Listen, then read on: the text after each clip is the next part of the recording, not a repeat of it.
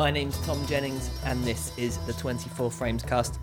And this is going to be my 2018 review show. And I know it's a little bit, I suppose, late to the game in terms of doing these types of review shows, but I simply need a good month sometimes to go back, have a look at the films that I enjoyed or didn't enjoy in 2018, also as well to try and catch up on as many as I didn't see in a short space of time, so I could at least sound slightly informed when I'm talking about some of the films which I know were incredibly popular in 2018.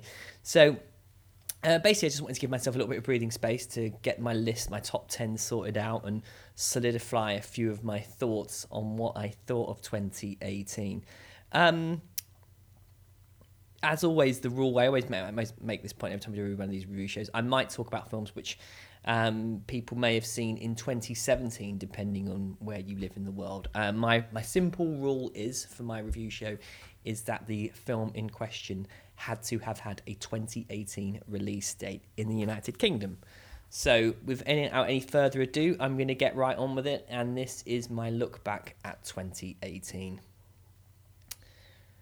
Okay, so whilst 2018 was going on, I was pretty much of the opinion that it wasn't going to be a particularly strong year in cinema. And then as I was going back and looking over all the films that I saw, I think I must have got through about 50 odd films with a 2018 release date. I actually looked back at the list and I thought there was quite a lot of good films on that list. There were some interesting ones. There was a real sense, I think, that I was watching a lot of films from different parts of the world, and a few filmmakers who I have a vested interest in had kind of come back, and we'll get to those kind of who those people were. And overall, I think I actually thought 2018 was a pretty decent year in terms of cinema. Now, it was a strange year for me for a number of reasons, because I noticed that over the course of the year I was watching so many films, so much television, reading loads from comics and novels, and I kind of realised why that was round about August, September, and it was simply because I had become so bored of the kind of the climate that we're living in at the moment, and especially what has happened with culture, that really I think I was trying to, not even making a conscious effort to do it, I was just simply doing it as a way of getting away from having to hear about Brexit, Donald Trump, identity politics. And I just noticed that I was retreating more and more and trying to avoid social interactions in which I had to talk with people about these subjects, because it was becoming truly boring. And it reached a point where I found myself increasingly having quite volatile exchanges on Twitter with various people, obviously people who I'd never met before, especially when it was coming to film and just having general discourse about the state of film culture. It all kind of really started, I guess, when I managed to get myself embroiled in a Twitter spat with a university professor who had taken Mark Cousins, the filmmaker and writer, to task over the fact that his History of Film television series hadn't included as many women as it should have done. And I dare to suggest that it might be worth, rather than kind of having a discussion in which essentially his entire character was being dissected and destroyed, that perhaps it might be wise to actually try and engage personally with him and ask him why that was, or what were there any kind of further thoughts on the subject. And this Twitter mob very quickly descended. Obviously, I was making this comment because I was a white male. Obviously, I was sexist because I didn't watch enough films with women in, and I refused, apparently, to call out filmmakers who had troubling relationships with women. and so on and so forth. And I was genuinely surprised for a number of reasons. One was the fact that a lot of the people who I seem to be having this debate with were seemingly in positions of authority. They were university lecturers, academics, writers.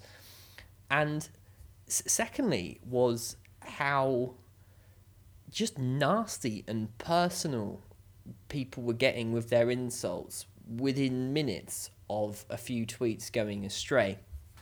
And it made me think about how we're talking about film again. It seems to me, the conversation seems to me to get dumber as the years go by. So, for example, a film like, which I will talk about in more detail soon, like, for example, First Man.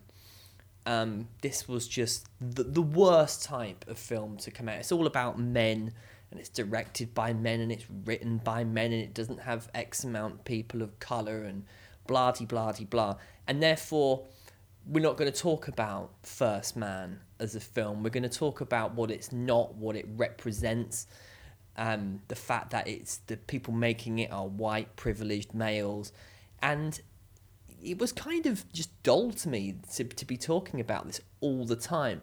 But time and time again, I found myself having these types of conversations with people. And another incident that occurred was this idea that we should basically whitewash film history if, for example, you have directors who have histories of abuse or perceived abuse. For example, we shouldn't watch any Woody Allen films again, apparently. I don't personally believe this. For what it's worth, I do not believe Woody Allen is a paedophile. I just from everything I've read on that subject, I'm quite confident to say I do not believe Woody Allen is a paedophile. And I was out with friends and we were talking about it, and so someone said that they would never watch another Woody Allen film again, and I said, well, I think that was a slightly ridiculous proclamation to make. And of course, the person who I was talking to suddenly said, well, do you believe that paedophiles should get to make films? And I stated my case why I don't think he was a paedophile. And of course, this in turn brought a barrage of abuse from said person. How could I do that? How could I was basically enabling this type of behaviour, even though I still don't believe that is true, that all these actresses who weren't working with him anymore, which I find absolutely cringeworthy, that you have all these stars who turn around and say they'll never work with Woody Allen again. They would have been well aware of what these allegations were before they worked with him in the first place. And just look at how many of them have said they're not going to work again, who've got breaks from Woody Allen. Some of them, Oscar nominations and that prestige. And now suddenly, obviously, in the age of Me Too, it suddenly becomes incredibly fashionable just to drop people like him. And we moved on as well to more problematic Hollywood players. Roman Polanski. Well, Roman Polanski is a despicable person. I think that's safe to say. I mean, he has been he was tried and I'm pretty certain he was tried and convicted of child rape.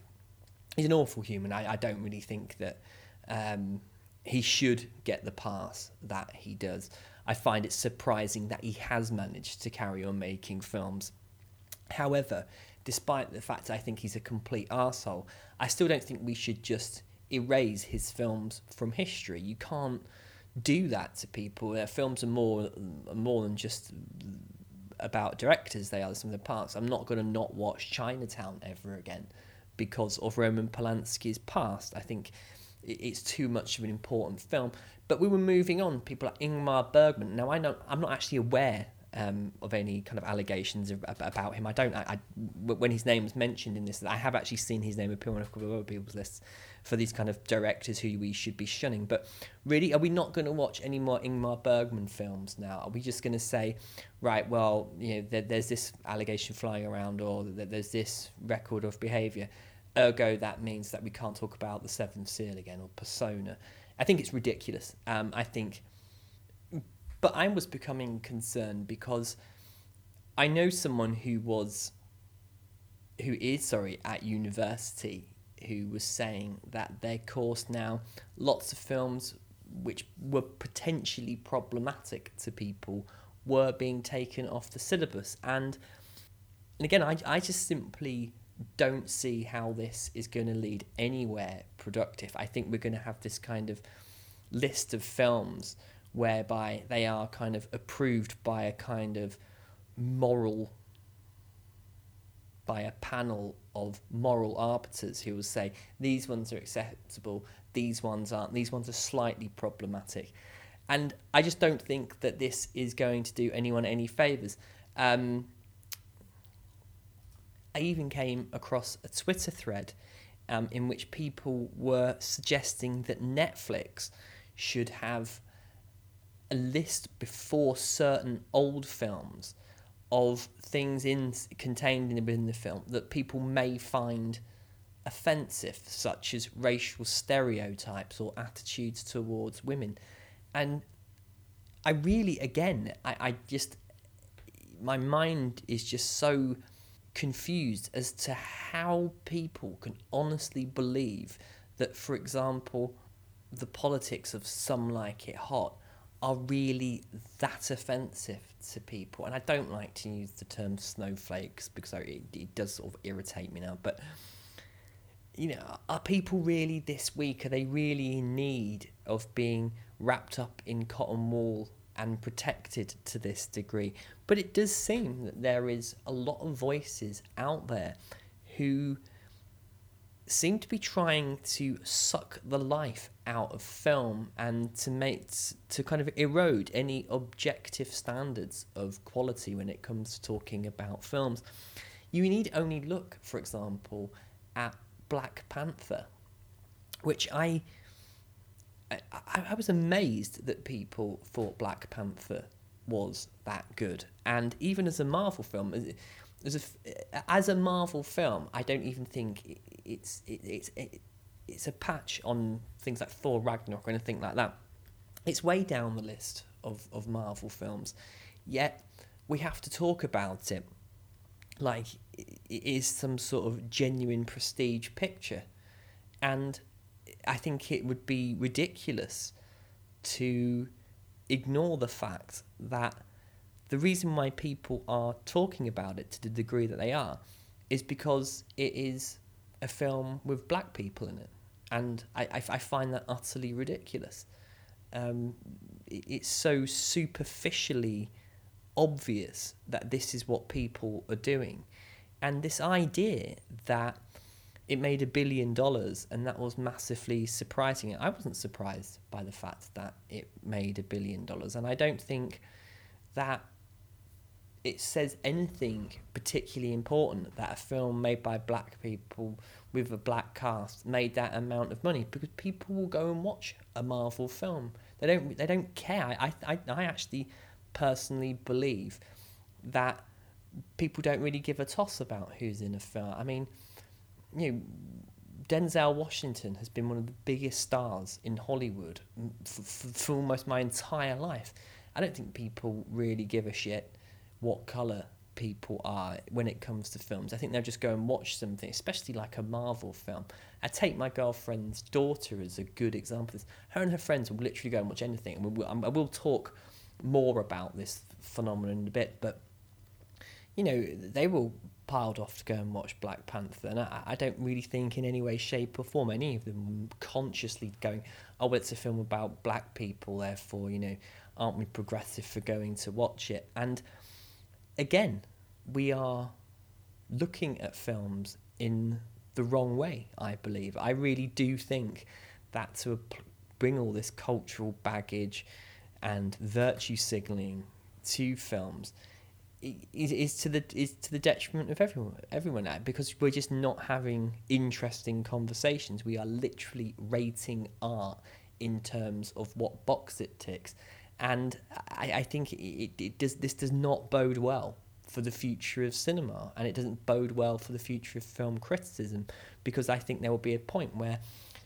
you know, we'll be talking, like I said, I'll be talking about First Man in a bit, but, you know, liking First Man is potentially problematic to some people because it's a film about a straight white male, going on a rocket to the moon, and the fact that the only female character in it does seem quite like a naggy type person. Blah de fucking blah. I am so done with having these types of conversations. But the problem is, when you do talk about films, these are the types of conversations that you end up having to have. And moving in to 2019, I'm already seeing complaints being made about the award season picks, that there's not enough female directors, not enough female producers, and that the people reviewing films aren't diverse enough. And again, it's a sad state of affairs, I think, because I think a lot of the time the outrage is so fake and contrived and designed to elicit outrage and this sense of injustice that it's hard, I think, to take it seriously. And there are genuine issues at play here. There aren't enough women making films, and I do believe that it's a good thing that Me Too has happened to a degree. I think it has helped expose, obviously, a horrendous culture of abuse and exploitation that was the norm for way too long, and there is definitely positive dialogue happening. However, I do believe it needs to have some degree of self-awareness to rein itself in somewhat, and actually kind of get a grip slightly, and realise that on just a piece of bad behaviour 12 years ago on a set doesn't mean that someone should have their career completely ruined, and it doesn't make you a sexist misogynist if you do, for example, like watching the films of Roman Polanski. But we'll see how far this goes. I'm not overly optimistic it's going to lead anywhere particularly productive. But another aspect of 2018 that I really, I think has come to... I think we're reaching a point in the history of film where kind of like 2018, 2017, 2019, I think are going to be the years that the way in which we consume films dramatically changes. Now, this has obviously got to do with Netflix and streaming, because I've always been... I felt that like with Netflix, especially their film... original films, it hasn't kept pace with their TV output, and this is beginning to change, and we'll be talking about some films on the Netflix slate very soon. But Netflix, I think, more so than Amazon, has become the go-to place for people to consume films and television. And I found going to the cinema this year to largely be a bit of a chore. Now, I have in my house a home cinema. I have a projector, a decent sound system, a fantastic sound system, in fact. I have an entire space in my house which is essentially a private cinema, and I get a fairly high-end big screen experience.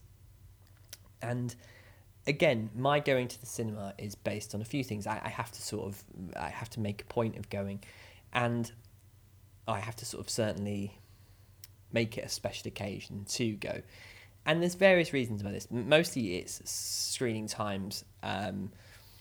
Frustratingly, the art house place in Manchester Home, the films tend to be on a time like 20 to 4, and then the next screening will be at like 7:30 or something, which just isn't conducive to my needs. I will either be at work, or if I do go for an evening screening, I will have to wait around in town. I suppose I could go home and come back again, but again, that's just another added pain in the arse. And there's the fact that if the film runs over or I don't get back to the station in time, I'll have to get a taxi back to my house, and suddenly that becomes quite an expense. And there's just various reasons really why I wouldn't go, plus the cost as well. It's like £9 to go to that cinema, which I think is quite a lot of money. And when you go in there, Home is one of those venues that is, if you were to walk past it and look in, you would have no idea it was a cinema, were it not for the film posters. It's a venue which is for drinks, food, having business meetings, and the cinemas are placed up on the top floor. And it just looks like an office, to be brutally honest with you. And they are nice screens, to be sure. They're not massive sizes, but it's a very comfortable environment to watch films in, and the projection as always seems to be pretty much spot on. But most of the films that are shown there I can get hold of at least 2 months after they hit the screens. I can rent them and watch them in the comfort of my own home on my terms, which is just more suited to me. And the other end of this, the kind of the multiplexes in Manchester, I've had several really terrible trips to the cinema.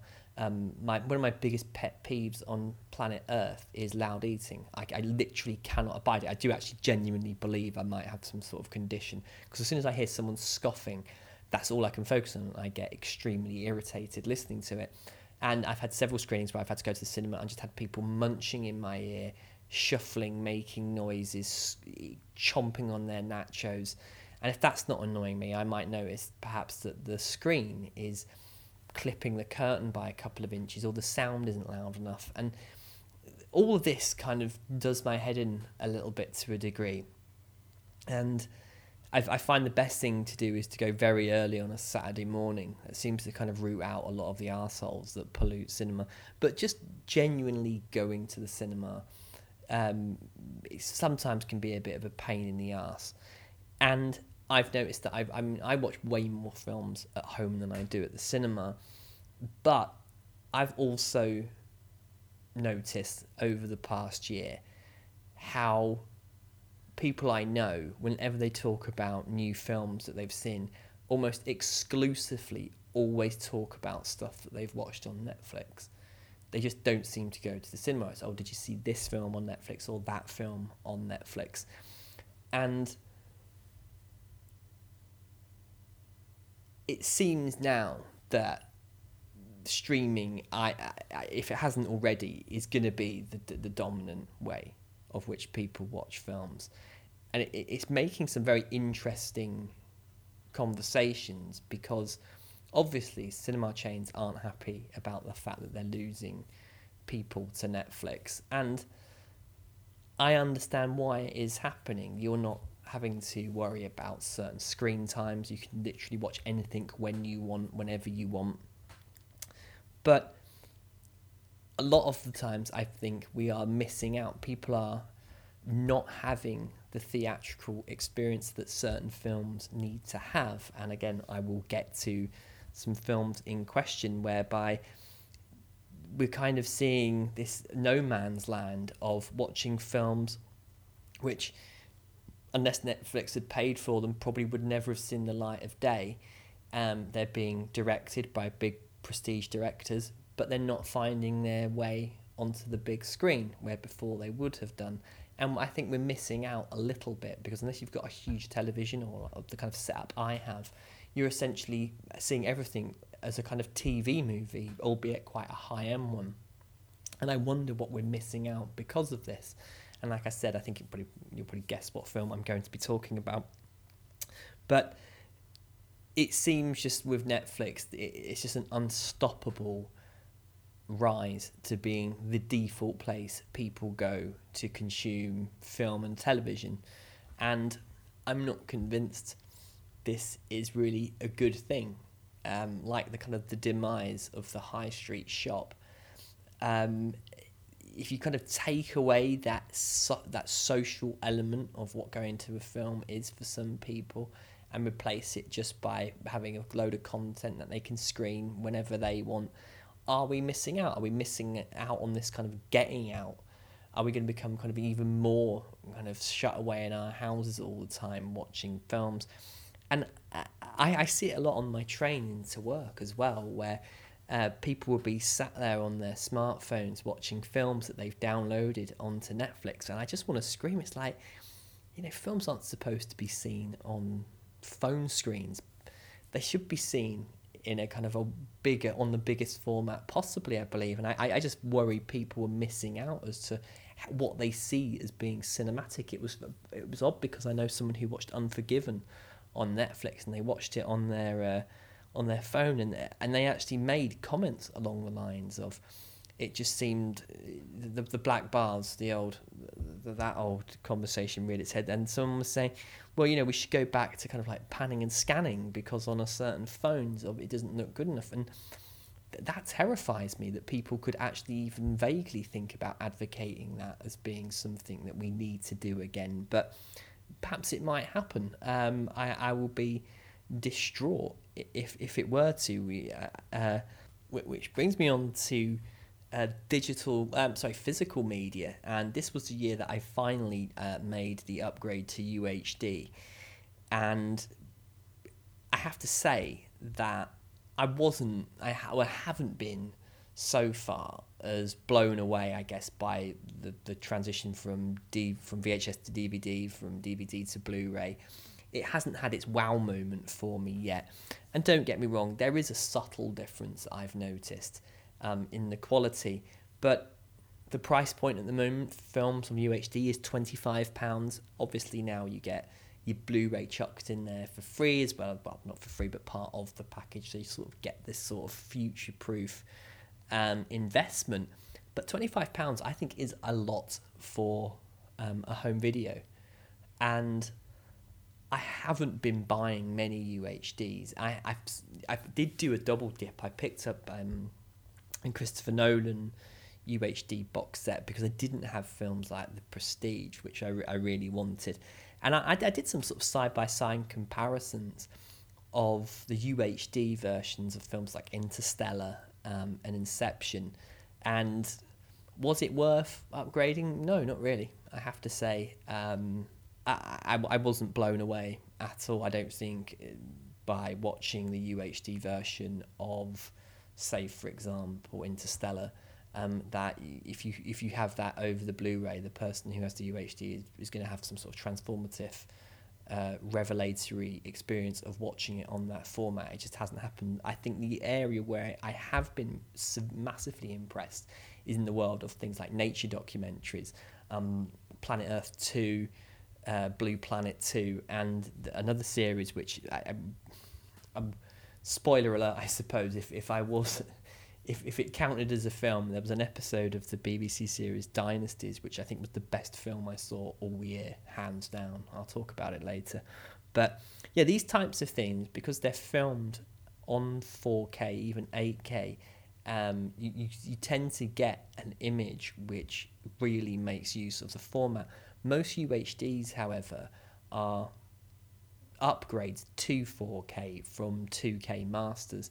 This is primarily the case because of special effects. They can't render them at 4K, or they can do, but it's just too costly, and time investment would make it a ridiculous kind of addition to post-production workflows. And so what you're kind of seeing isn't really a 4K image anyway. It's just been upgraded. And I have noticed that a lot of people who have gone over to UHD, no one's been sort of evangelical who I know, gone like, oh my God, it's the best thing ever. Computer games, for sure, I think look a lot better on that.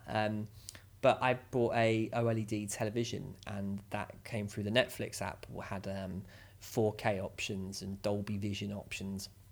And it does look amazing, to be sure.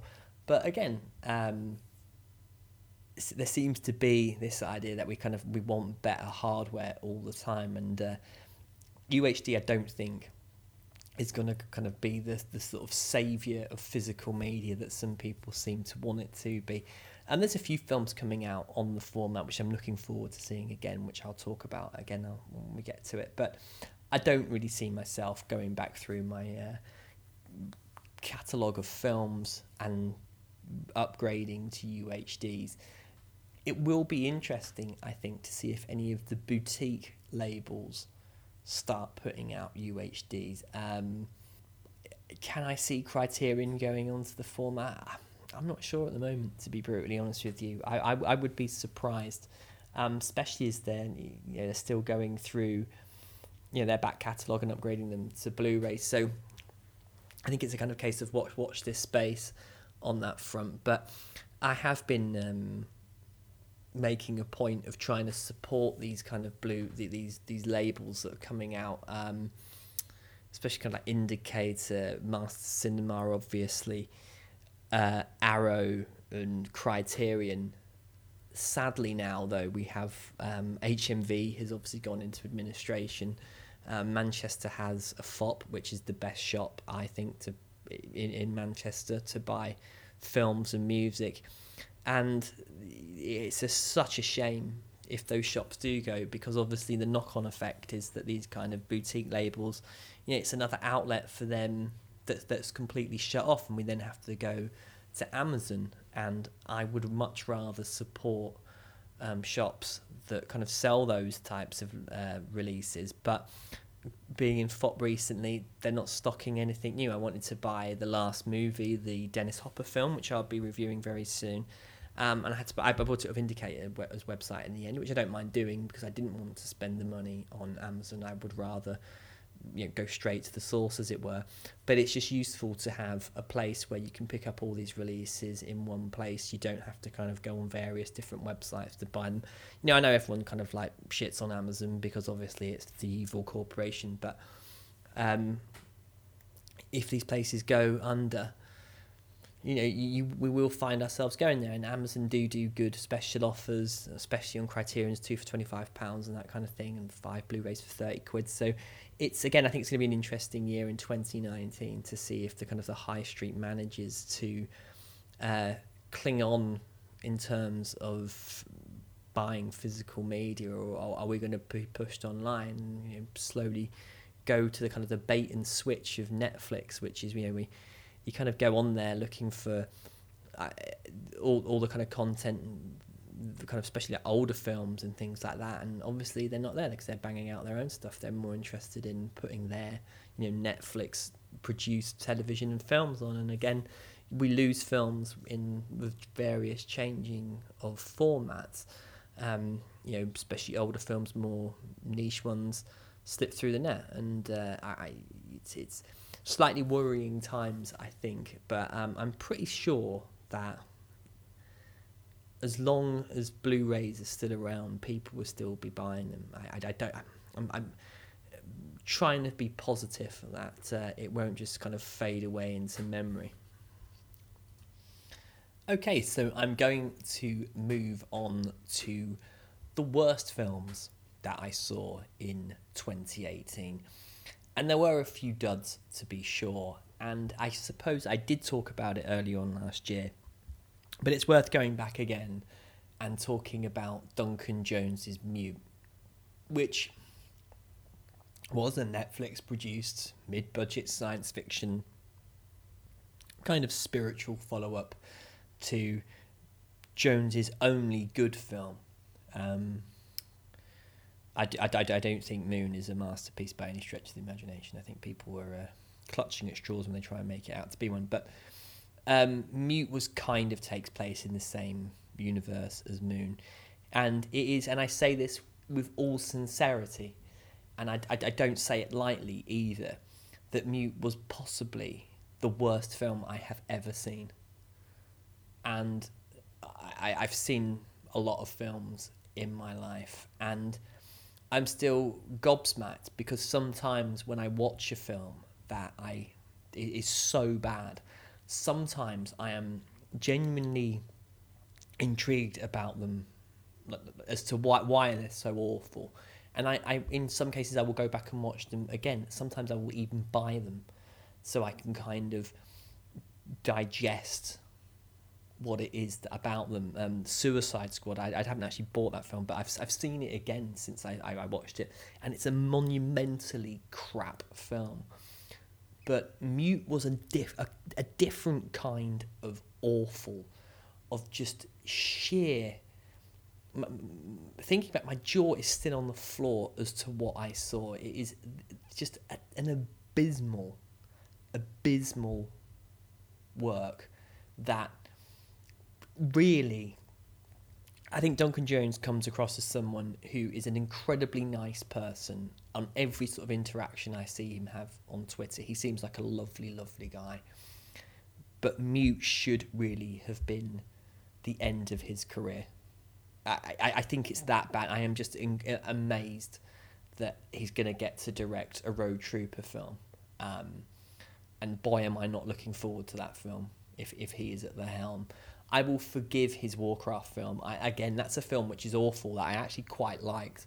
I had quite a good time with it. Mute, however, is just... It's shocking. Genuinely shocking. I would love to have seen it get a cinema release. I'd love to have known what would... I think if people could have physically seen how much money it would have lost at the cinema... I think it could have had more disastrous consequences for his career. Obviously, with Netflix, they're not. We don't really know much about the figures, and the fact that this film could have been a financial failure is negated by Netflix. So it will always be there. It will always kind of exist in this sort of weird world where it wasn't a flop, but it is terrible. And obviously, films can be great and still be flops. The Shawshank Redemption is a good example of that. But Netflix, in a way, it's a safe place, a safe harbour for Duncan Jones and Mute. So that was one of the worst experiences. Next came Guillermo del Toro's The Shape of Water. And Guillermo del Toro is a director who I think I like the idea of his films and the fact that he makes them more than I actually like his films. I did like the Hellboys. I had good fun times with Pacific Rim. But there's something about him where I think it's cool to like him. It's this idea that he's this kind of... He did used to make these kind of body shock films and these gothic kind of romances. And I think people like the idea of him more than they actually like his film. And The Shape of Water came out, and I was just sat on my sofa at home, cringing at it. The fact that this film won the Best Picture is just gobsmacking to me. But again, I think there was enough elements here where people were liking or talking about The Shape of Water for the wrong reasons, for social justice reasons. I think it sort of became this kind of a cause film. It was a cipher for lots of things that were going on in the culture. I think it's terrible. I really do. I thought it was awful, and I'm just amazed that it got as much love as it did. Next up was a film called Jupiter's Moon, and I don't recall a single thing about this film other than the fact that I thought the trailer looked good, and the concept as well of sort of refugees with superpowers seemed quite interesting, but I just don't remember anything about this film other than watching it being absolutely bored to tears. I think it's on Netflix, and yeah, don't be fooled by its premise. Jupiter's Moon was legitimately terrible. Darkest Hour was the Churchill, one of the first films I saw last year, and you had Gary Oldman pretending to be Winston Churchill. It was awful. I watched a bit of it again on Sky the other day, and it was that cringeworthy subway scene with Churchill in it. And of course, we're not allowed to like Winston Churchill anymore because he was a white supremacist and a Nazi, probably. But yeah, I just thought Darkest Hour was awful. It was boring. I didn't think Gary Oldman's performance was Oscar worthy. I don't think it was an award-winning performance at all. I think it was just mimicry. In the end, it just began to annoy me. Let the Sun Shine In was a fucking annoying French film about the type of people who stay in hotels that you can't afford to stay in. 3 billboards outside Ebbing, Missouri. Again, that was another one which people seemed to go crazy over. I didn't like it. I didn't find it a particularly interesting film. It was interesting, the debate that I suppose, kind of came about the Sam Rockwell character, someone who's so overtly racist, who doesn't kind of go through the film and have this kind of redemption that people demand that a character like this have. That was actually something which I thought was an interesting talking point about it. But overall, it was another one of those films that kind of passed me by, really. The Post was Steven Spielberg's excruciatingly smug and self-important film about the Pentagon Papers, that it was kind of like someone had taken the 70s paranoia thriller and replaced it with just sermonizing at every single available opportunity. And there were just some moments in it where those Spielberg kind of schmaltzy bits.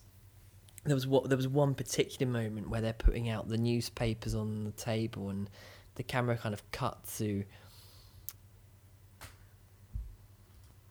Tom Hanks and Meryl Streep sort of looking down at them with this kind of Frank Capra-esque, the little man's winning type expression on their face. And I'm not really kind of explaining it that well, but if anyone has seen the film, you might know what I'm talking about. And I was just like, oh, please just give me a break. It was absolutely awful. And there was a double bill of Spielberg this year. And Ready Player One was...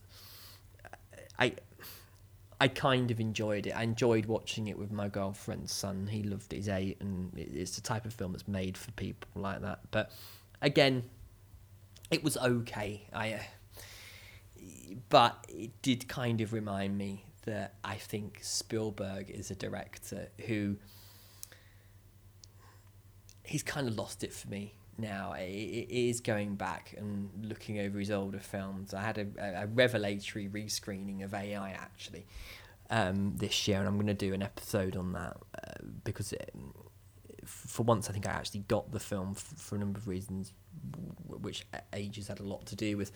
But yeah, this year it was kind of sad, really, with The Post and Ready Player One, because you had him apparently doing a serious film and doing his kind of popcorn kiddie stuff, and both just seem to show to me that he's a director who I just don't think is relevant anymore at all in terms of his modern films. Okay, so next we're on up to a category of film that I find probably the most frustrating type of film that I watch, which is the 3-star film. The film that you kind of like, you kind of don't not like, and you have a sort of a kind of a feeling of overall just being like, yeah, it's okay, and then you kind of move on from it and don't bother ever thinking about it again. And in fairness, there were quite a lot of films that I saw in 2018 that made me feel like this.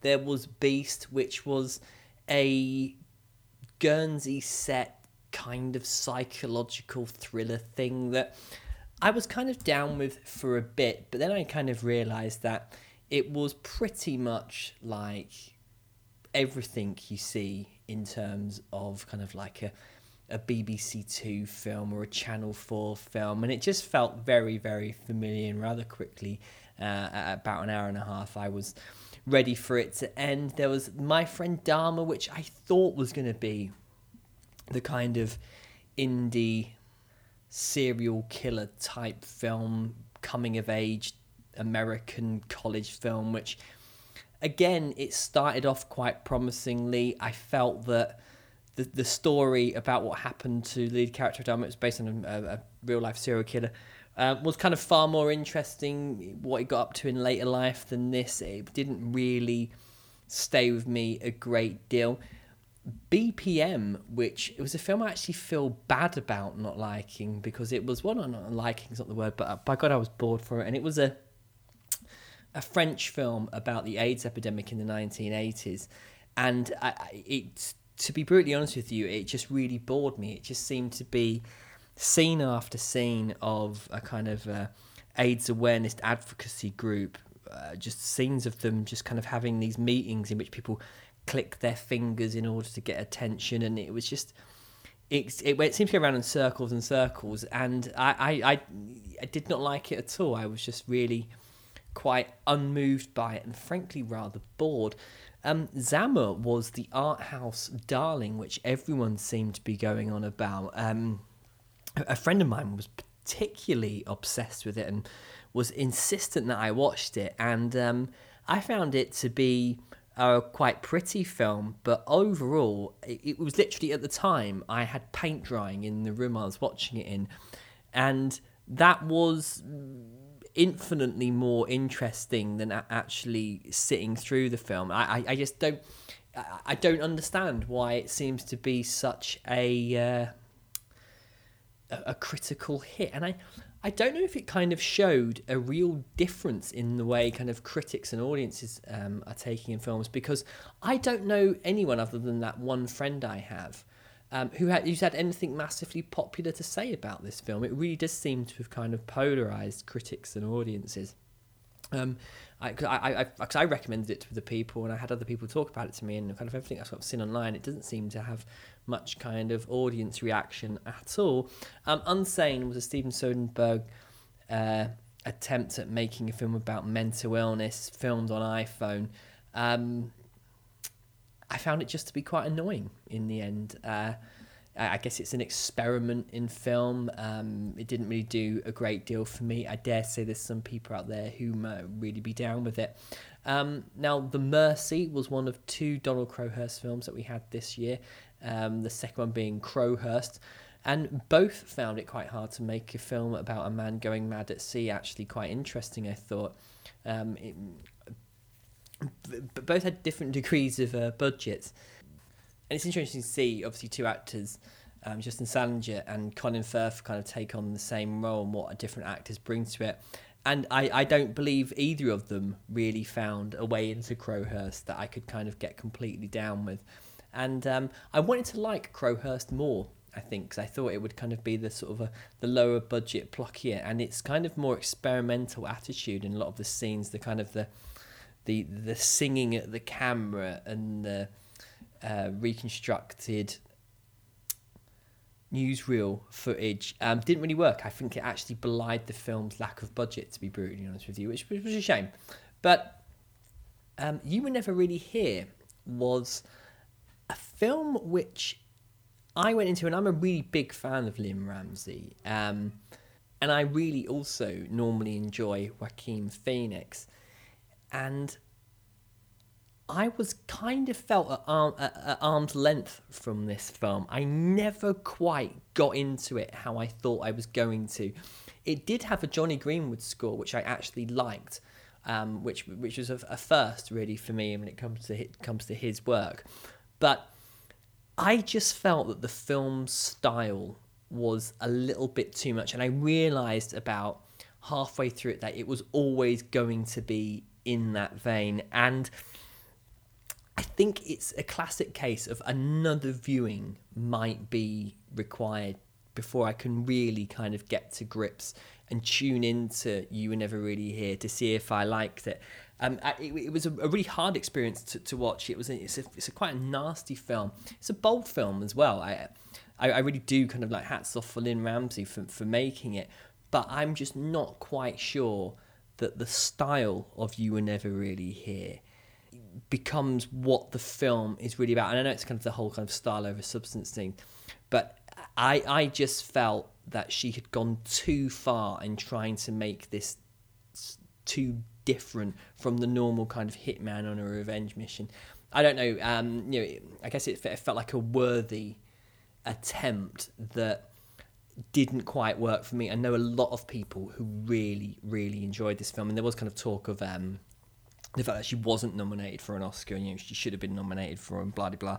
And I can see why people like the direction of the film. It's a very stylized, directed piece, but as I said, not quite sure about it at this stage. Lady Bird, obviously I've spoken about that before, had its moments, but I tried watching it again when it was on Sky the other day, and I got bored after half an hour and switched it off and went and watched something else. There was fun to be had in Mission Impossible Fallout. Now, it was way too long and convoluted, but this was... it was cinema at its most awe-inspiring, and it's a kind of Tom Cruise is a star who's also an auteur. He is a modern-day Buster Keaton, I think. And the Mission Impossible films have got consistently better through the franchise history, and I really, really really enjoy them. They're made. They seem to be. You compare them with something like Solo, which like Solo, which seems just an absolute misery for everyone to make. Everyone on these Mission Impossible films seems to be having the time of their lives, and it has helped so much by Cruise as an actor and his dedication to doing everything for as real as possible. That helicopter scene at the end. In other films, you'd have like 30 helicopters fighting each other and it'd all be CGI and you wouldn't really give a shit.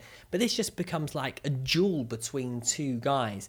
And it makes such a difference to know Tom Cruise is up there doing it. You buy into the film. It has a genuine physical effect on you that you simply do not get when it's wall-to-wall CGI. Now, I did think the film was slightly too long. I think its visual mayhem was beginning to kind of wear thin on me a little bit, but it was a cinematic experience, and it was just bold, ludicrous fun, and I didn't have really any idea what was going on in it, but I was just enjoying the fact that it had actually been made. Mandy was a Nicolas Cage ghost biker, acid-fueled, crazy psychedelics experience. That, again, there are two schools of thought when it comes to Mandy. On the one hand, I really enjoyed it. I thought it was just crazy, stupid fun. But I was also consciously aware of the fact it felt like those god-awful Quentin Tarantino, Rodriguez, Grindhouse films that we had a few years ago, in which they spent a lot of money to try and make films that looked really, really low budget. And all I was aware of when I was watching the films, they weren't low budget at all. They're actually kind of like medium budgeted films trying to look cheap. And it kind of lessened it for me. I just thought, actually go out with $100,000 and make films and see where it gets you. And I felt kind of Mandy was like that. Something about it felt slightly disingenuous, almost like it was trying to be this sort of crazy, out there, mad film, and they cast Nicolas Cage to look at the camera with his fucking eyes like he's just been doing crystal meth for 2 solid weeks. And the bad guys are these kind of biker gang from hell type stuff. And I'm watching it thinking, if I was going to make a film that was like this, these would be the kind of cliches you would write down on a piece of paper. You'd look at them and think, well, we'll have blood splattered revenge stuff, and you would kind of, these are the elements that make one of these types of films. And once you break it down, I don't think it really does anything that's particularly new or revolutionary, and yet the way people were talking about it was like it was the first picture of its kind. And I was sort of thinking, yeah, I kind of get why you enjoy it, but if I want to watch a kind of acid-filled crazy film like this, there's better out there. And the fact that the sort of the Nicolas Cage craziness about it, was almost like it was this sort of meta performance by Cage in which he was playing crazy Nicolas Cage, even more crazy than normal. Yeah, he is. He's just playing crazy Nicolas Cage, and if that's your thing, then go for it. And I've noticed a real polarization with Mandy.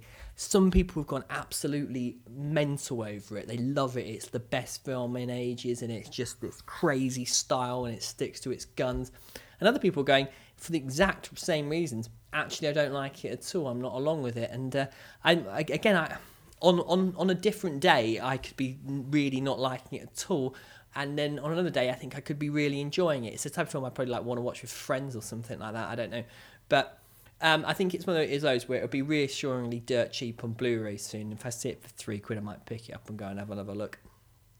Okay, so next up are the films that I either liked or felt quite strongly or passionately about. I certainly didn't dislike them, and I certainly didn't love them in some cases. So it's the kind of it's the undecided and the good, I suppose I'll call this section. Hereditary was a genuinely shocking art house horror affair that for 2/3 of its running time had me completely hooked. And then it did what, sadly, I think almost every horror film does. It had to explain itself. And in doing so, it became every other horror film ever made. And it kind of left me frustrated in one way, because I sort of wonder now if it's ever possible to make an original horror film again. I don't know. But with Hereditary, I just felt that premise was so good for that first 2/3. It was a really genuinely cinematic, creepy film. And it's almost like that they ran out of ideas and then basically probably looked at their Blu-ray shelf and made a mashup of their favourite horror films.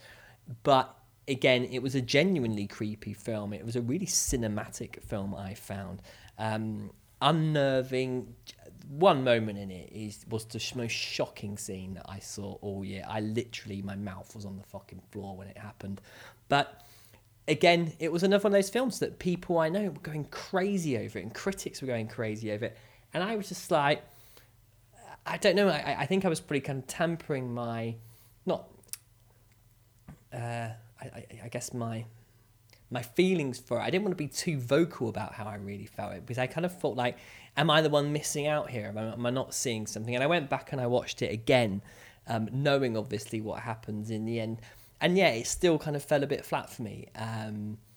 I think it's one of those... that whole kind of horror, the art house horror film, I think it kind of gets away from that. I think it transcends that. I think it's just a legitimately good psychological horror film. But again, I just felt it was very familiar watching it. I didn't really feel like it was kind of doing anything that I've seen before. And that was a little bit of a shame, because I genuinely felt that we were heading towards something that was going to genuinely surprise me, and in the end it really didn't. The Wound was a South African circumcision coming-of-age tale that was absolutely wince-inducing. Just a quick hint, they don't use anaesthetic, and as a rite of passage, these boys have to basically go out onto the countryside where a doctor turns up and slices off their foreskin, and then the film was about the kind of the ritual of them becoming men, and it was a tough film to watch at times, and it made me ask some quite uncomfortable questions, really. I personally think male circumcision is utterly disgraceful in any context. It's a cultural tradition that needs to stop. Yet I felt kind of slightly conflicted when I was watching the film, because I was looking at these people doing this and thinking, oh my God, that's barbaric. And yet it's something that's so well accepted in Western culture and in certain religions. And I was aware of the fact that I was kind of criticising another culture for doing something which is so widespread here. And I think it just solidified the fact that I find circumcision so unpalatable an act to perform on people. And The Wound really, although it is kind of, I suppose, the inciting incident is this moment, really genuinely surprised me as to the direction where it went. And it was in my top 10 for quite a bit of the year, actually, before it was kind of displaced by another one. But it's currently on Sky at the moment. Definitely watch it. Obviously, it's more than just...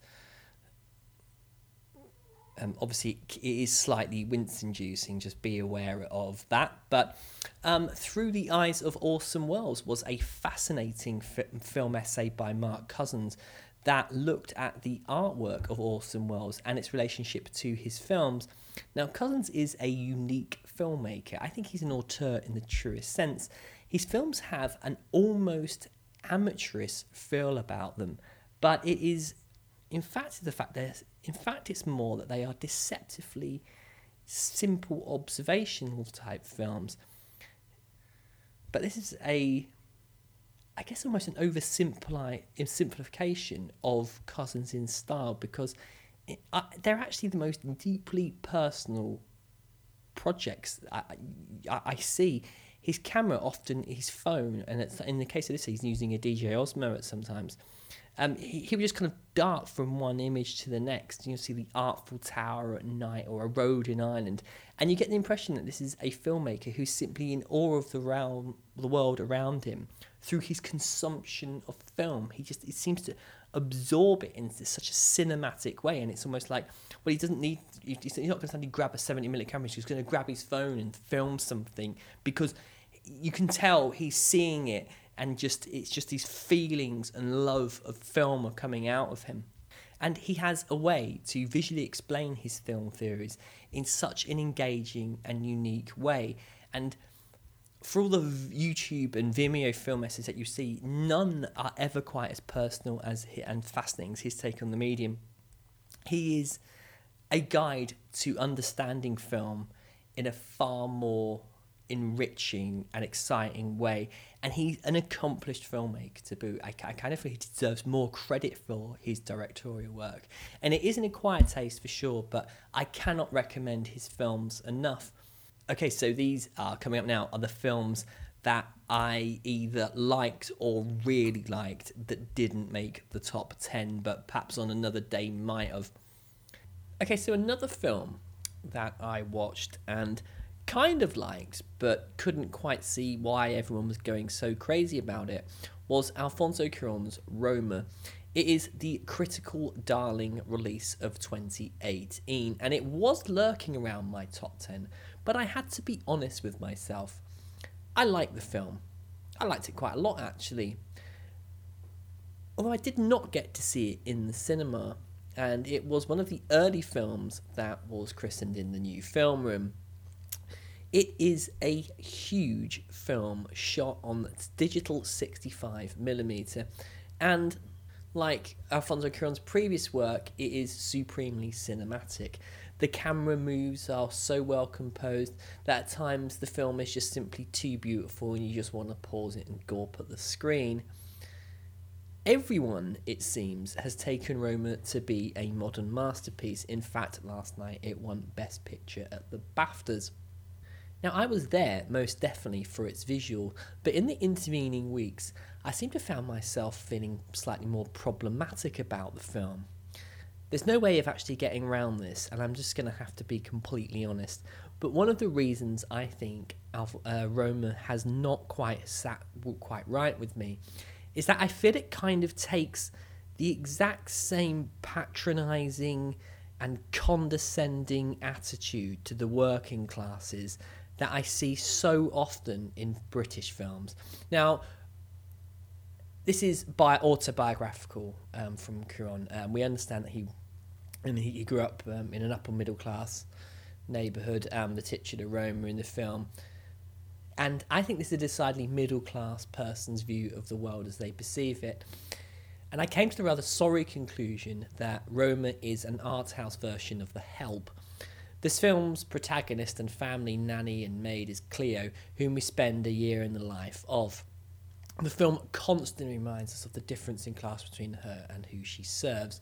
She lives in an annex away from the family house, and she's kind of a jack of all trades, from attending to the kids to to not clearing up dog shit to the satisfaction of the absentee father.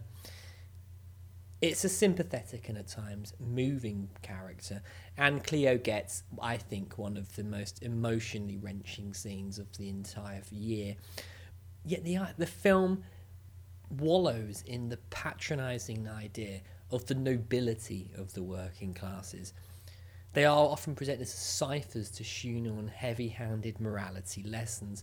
Cleo is kind of a mute, and she goes back about her business in the face of adversity. The father of her child to be, is a complete arsehole. Because, of course, poor parent people make terrible parents. They always do in class-obsessed films. Yet Cleo nobly battles on, even when everything is stacked against her. She even brings the family back together, literally, in one of the film's most climactic scenes. It's all well-meaning, I suppose, and it doesn't surprise me that the film has been so well received, for precisely the reasons why the films like this are always liked. They are, I think, reassuring to some people. They see the working class as being reliant on the middle in exchange for services rendered, but also as the working classes of whom we're able to see the better side of ourselves. We need each other to be better people. In short, I found the film slightly obvious to a degree. Of course, Cleo is the nicest and the best person in the film. And I found it quite devoid of tension or anything really. I guess the fundamental issue of the film is that I just didn't think it was doing anything that I had never really seen before in terms of its narrative or what it was trying to say. There is no denying that Roma is an aesthetic triumph. It belongs to be seen on the biggest screen possible, which kind of leads to the Netflix quandary. Yes, this was produced by Netflix, but it does also show the downside of the service. I could see how on the small screen the film's cinematic impact would be somewhat diminished. It is a story that is decidedly observational. The image combined with the camera work is the main reason to see it, I believe. It's a huge shame then that almost everyone will not get to see the film on the big screen. But this is the new world, I guess, and I would rather it existed as opposed to it not. And if Netflix were happy to pay for it, then good luck to them. I do need, I think, to see Roma again. Perhaps on second viewing I would come to have more appreciation for it, as opposed to the admiration that I feel for it now. Next up on the almost list was That Summer. This was a documentary about artist Peter Beard and his girlfriend, whose cousins were none other than Edith Bill and Edith Bouvet, stars of the infamous The Bills of Grey Garden. Now, it is kind of a follow-up film that sheds more light on the Bills story. I enjoyed it, and if you love those crazy pair, then this features some more footage of the family at play. It's still hilarious, sad and tragic seeing them, and all slightly muddled film. That Summer was just kind of nice to hang around in its company for about an hour and a half. Paul Schrader's first reform was Taxi Driver meets the Catholic Church in a depressing take on a priest played by the brilliant Ethan Hawke, struggling to come to terms with his place in the world and the role of the church in an increasingly spiritually lost America. It was a nice reminder that a survivor from the Hollywood's greatest period can still be making interesting and rewarding films. I did also watch this year a series of thoroughly unimpressive documentaries that I have come to recognise as a new genre called the worship film. Now, the worship film is not there to challenge your perception or indeed its subject in any meaningful way. Instead, it is to elicit a nostalgic sense of wonder or simple appreciation. And if you learn anything new from it, that can be an added bonus. The first film I saw of this was Studio 54, Matt Tranor's 90-minute history of the iconic club. It had a great soundtrack of disco hits from the time. It was fast edited with various wipes showcasing the rich and famous party going on at the club. It was great fun. The rise and fall of a clubbing institution steered through the 70s by owners Steve and Ian. Now, these guys knew how to put on a night, and surviving partner Ian shows Studio 54 has a legacy, one which the documentary wants to present you in the most favourable light possible. It does not take a genius to work out that there is another story here, only one that is hinted at in the documentary, yet never really explored. No doubt had the filmmakers gone down this route, then it's hard to see how anyone involved in Studio 54, the workers or any of the owners or the people that frequented the club, would dare speak about it. And it makes for Studio 54 a strangely superficial, if very good fun film. Another example was Westwood, another fun if strangely empty love letter to fashion designer and icon Vivienne Westwood. It was a tonally confused film, part biography, part celebration, and part stuff with her hilarious partner Anders. It veered from one thing to the next that occasionally raised eyebrows and highlighted the utter absurdity of the fashion world. I also saw McQueen, the biopic of Alexander McQueen, the fashion designer, and one couldn't help feel that the fashion world exists to stop those in it from having to interact with the real world. It's kind of a buffer that protects us all from each other, giving us the opportunity to stare into each other's sphere with baffled curiosity. Like Westwood, McQueen loves its subject matter, a kind of East End tragedy of a hugely talented person struggling with his demons. It was a painfully sad film, yet like Westwood seemed too in love with its subjects to really ever feel more than just a puff piece. By far the worst offender of this, however, was the documentary My Generation. an excruciating look back at 60s London in which Michael Caine narrated and occasionally appeared in a thoroughly pointless and tragically contrived piece of nostalgic porn that seemed like some form of infomercial for a tourist company that had invented a time machine and could travel you back into 1968 Camden. It was offensive to my eyes, and making it through the entire runtime surely makes me eligible for some kind of award. One film I will forgive, however, was Robson More Than a Manager, about the managerial career of the legend Bobby Robson, possibly one of my favourite people ever. It did fall into the trap of being slightly too reverential, but it was about Bobby Robson, so it's going to get a pass. And I'm not saying these types of films can't be entertaining, for a degree they are, but at worst they leave you with a rather sad feeling that the access to the story you get has come at a price, and that price is the pieces between the stories. Who was really behind all the money in Studio 54, for example? Well, we can guess. I don't expect you to really hear such harsh truths for anyone who actually knows it. And of course, this can't be a review of the year without discussing superheroes. 2017 gave us Wonder Woman, a female lead directed by a woman, Me Too, blah, blah, blah, Hollywood change, blah, fucking blah. It was Black Panther, of course, in 2018. At last, Hollywood had done it. It had made a superhero with a black lead. Rejoice. In fact, it just reminded me how much I enjoyed 1998's Blade, a film with a black lead superhero made 20 years ago. But never mind, this is now, and we need Black Panther. Yes, that's right, we needed Black Panther to help us be better people, to show the world that we are ready to accept a black superhero made by a black man, with not a single person or scene actually ever leaving America and being filmed in Africa. It's a testament to our times that this film has even been considered a serious contender for some awards. It's average at best. It does nothing Marvel has never done before, and some of it looks decidedly terrible. Half-finished effects in environments that remind me of computer games Horizon Zero Dawn I've been playing on my PlayStation 4. It went on and on and on. For its last half hour, I was bored. This was a filler film before we're steering us towards Infinity War, and the idea that this is anything more than just an average entry into the Marvel canon is frankly utterly ludicrous. But the reaction to it is because of the times we live in. Identity politics, victim culture, you name it, this film seems like the tonic for it.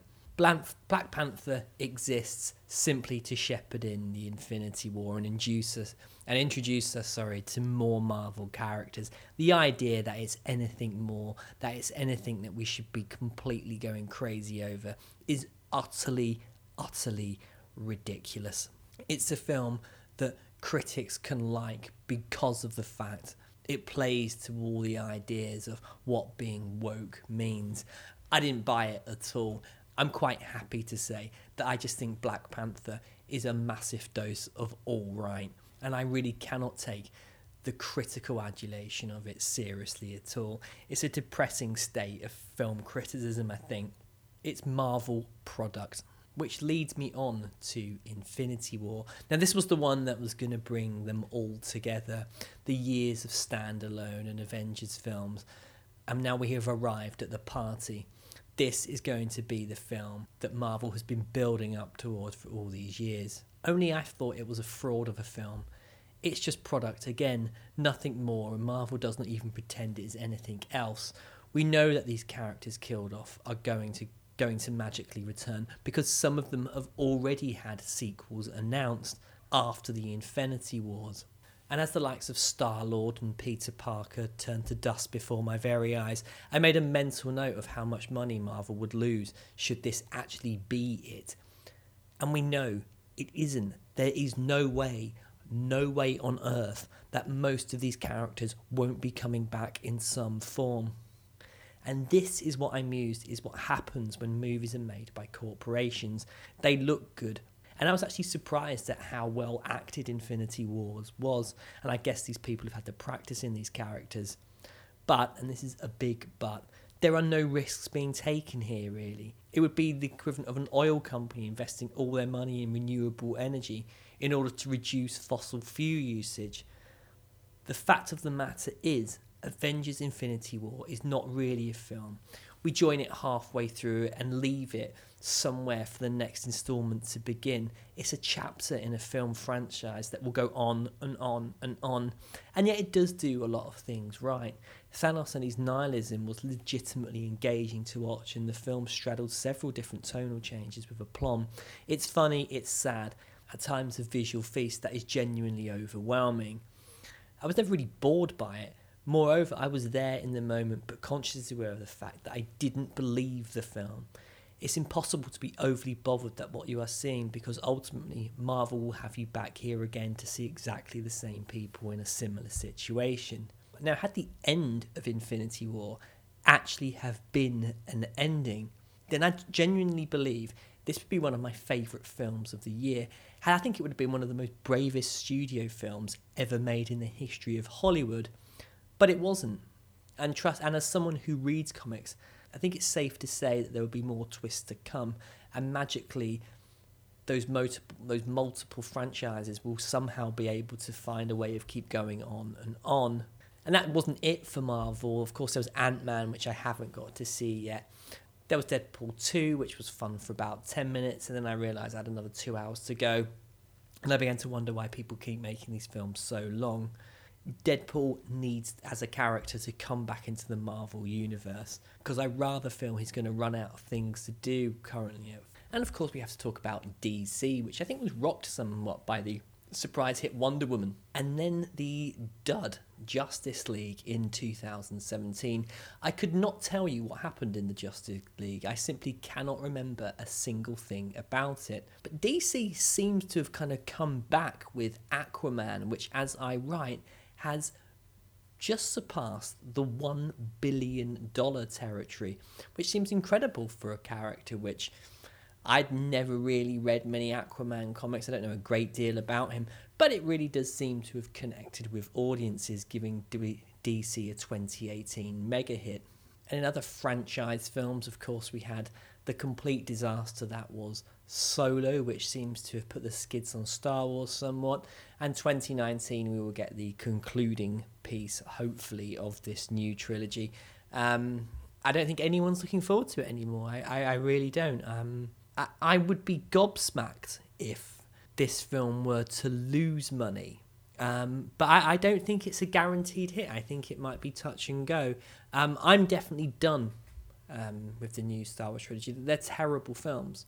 And it's not because I'm a cisgender white male and I hate minorities. It's simply that I cannot bear terrible movies.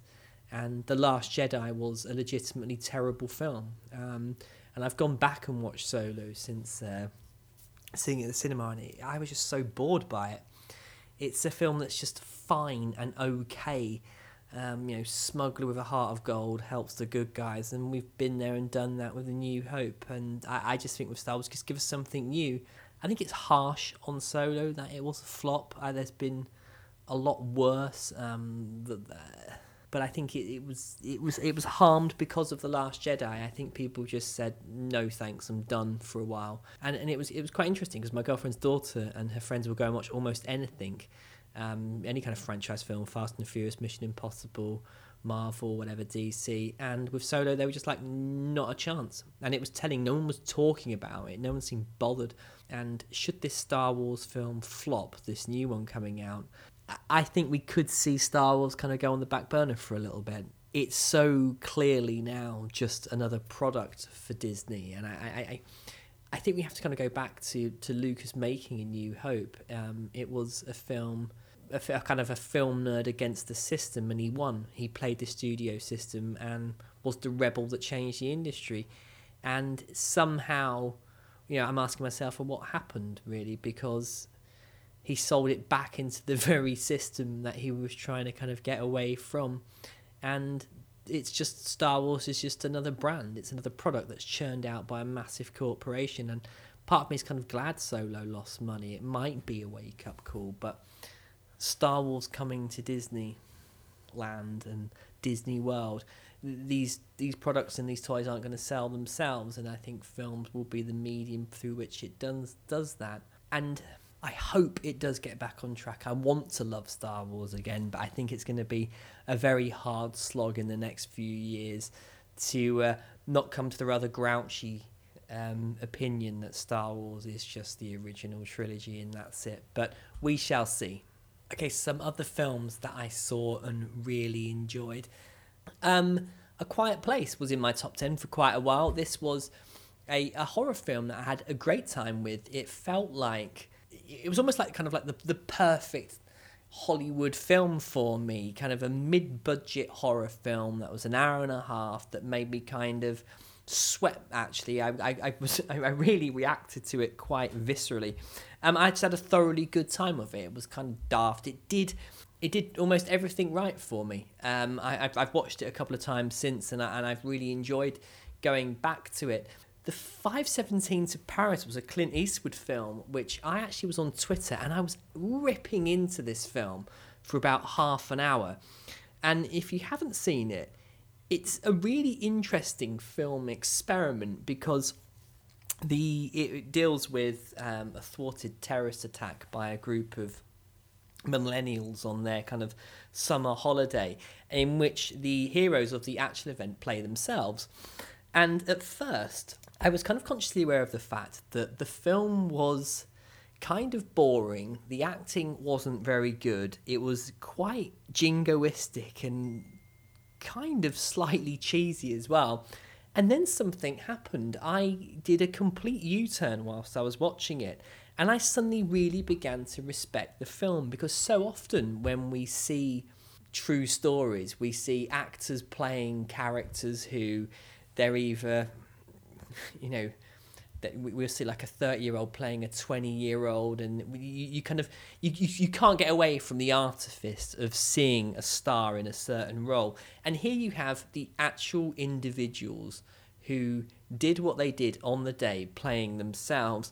And I thought it was incredibly moving. It might not work entirely, but what got me was at the end, you see them getting awards from the French president, and it just goes to actual news footage, and it suddenly made me respect them. So again, I was just kind of aware that these were real life heroes who, and millennials are a quite derided generation, but these guys stood up and did something that was completely extraordinary, and I actually found it to be a very moving film. Lots of people hated it. And were quite kind of dismissive of it, as I was for quite a long time. But overall, I think it's a really interesting experiment in film, and it really worked for me. Iceman was a kind of Revenant type film, which was based on a body that was found frozen in ice by some climbers in the Alps in the 1990s. And I think the body was like a couple of thousand years old or something like that. And what they've done with this film is they've kind of imagined how this person died, because the person in question had 4 or 5 other people's blood on him, which they did through DNA tests. I think his skull had been caved in, and he'd clearly been in an awful fight. And Iceman kind of recreates his, this person's supposed kind of last few hours of his life. It's very Revenant-esque, and it's actually made in a language which has long since died, which was around the Alps and the Pyrenees a couple of thousand years ago, however, and it doesn't have any subtitles at all. And it was a really interesting film experiment that's absolutely beautiful to watch, clearly being filmed on drones. It was kind of like The Revenant, but just a whole lot more enjoyable, and it was a definite little kind of quirky little surprise. Peter Jackson's documentary Thou Shalt Not Grow Old, which repurposed his old footage from the First World War, colorizes it, which is something I'm not normally a fan of, but this film is absolutely astonishing. It's the best thing Peter Jackson has done in years. It's thoroughly moving. It kind of reminded me in its tone and style of kind of like Ken Burns, where the camera suddenly lingers on these kind of young men who stare back into the camera, and obviously when it was being filmed, it was the sort of the birth of cinema people, and you can see the kind of the people in it staring at the camera in wonder, and it's incredibly tragic when you kind of see see these young men knowing that they've probably died. They've kind of ADR'd as well by doing lip reading, it seems. So it just brought history to life. It was thoroughly captivating stuff, and it narrowly missed out on my top 10. Under the Pear Tree was New Billy Stevens' follow-up to Winter Light, and I am a big fan of his films and his work. This one, yeah, I liked it, and I will watch it again, but it did not get me the same way that Once Upon a Time in Anatolia did. And sorry, Winter Sleep was what I meant to say. His previous film, which I was on board with that up until the last 20 minutes, but The Wild Pear Tree is beautiful. It's definitely the best looking film I think he's made so far. Just these locations that he finds, and the way in which he photographs the landscape, is absolutely stunning at times. And I think I do need to see it again. It kind of takes place in a series of vignettes. There's a big difference in the quality within the film's kind of internal structure between these episodes and these vignettes. And I did find it kind of had peaks and troughs, and it obviously, at 3 hours, there's a lot to take in.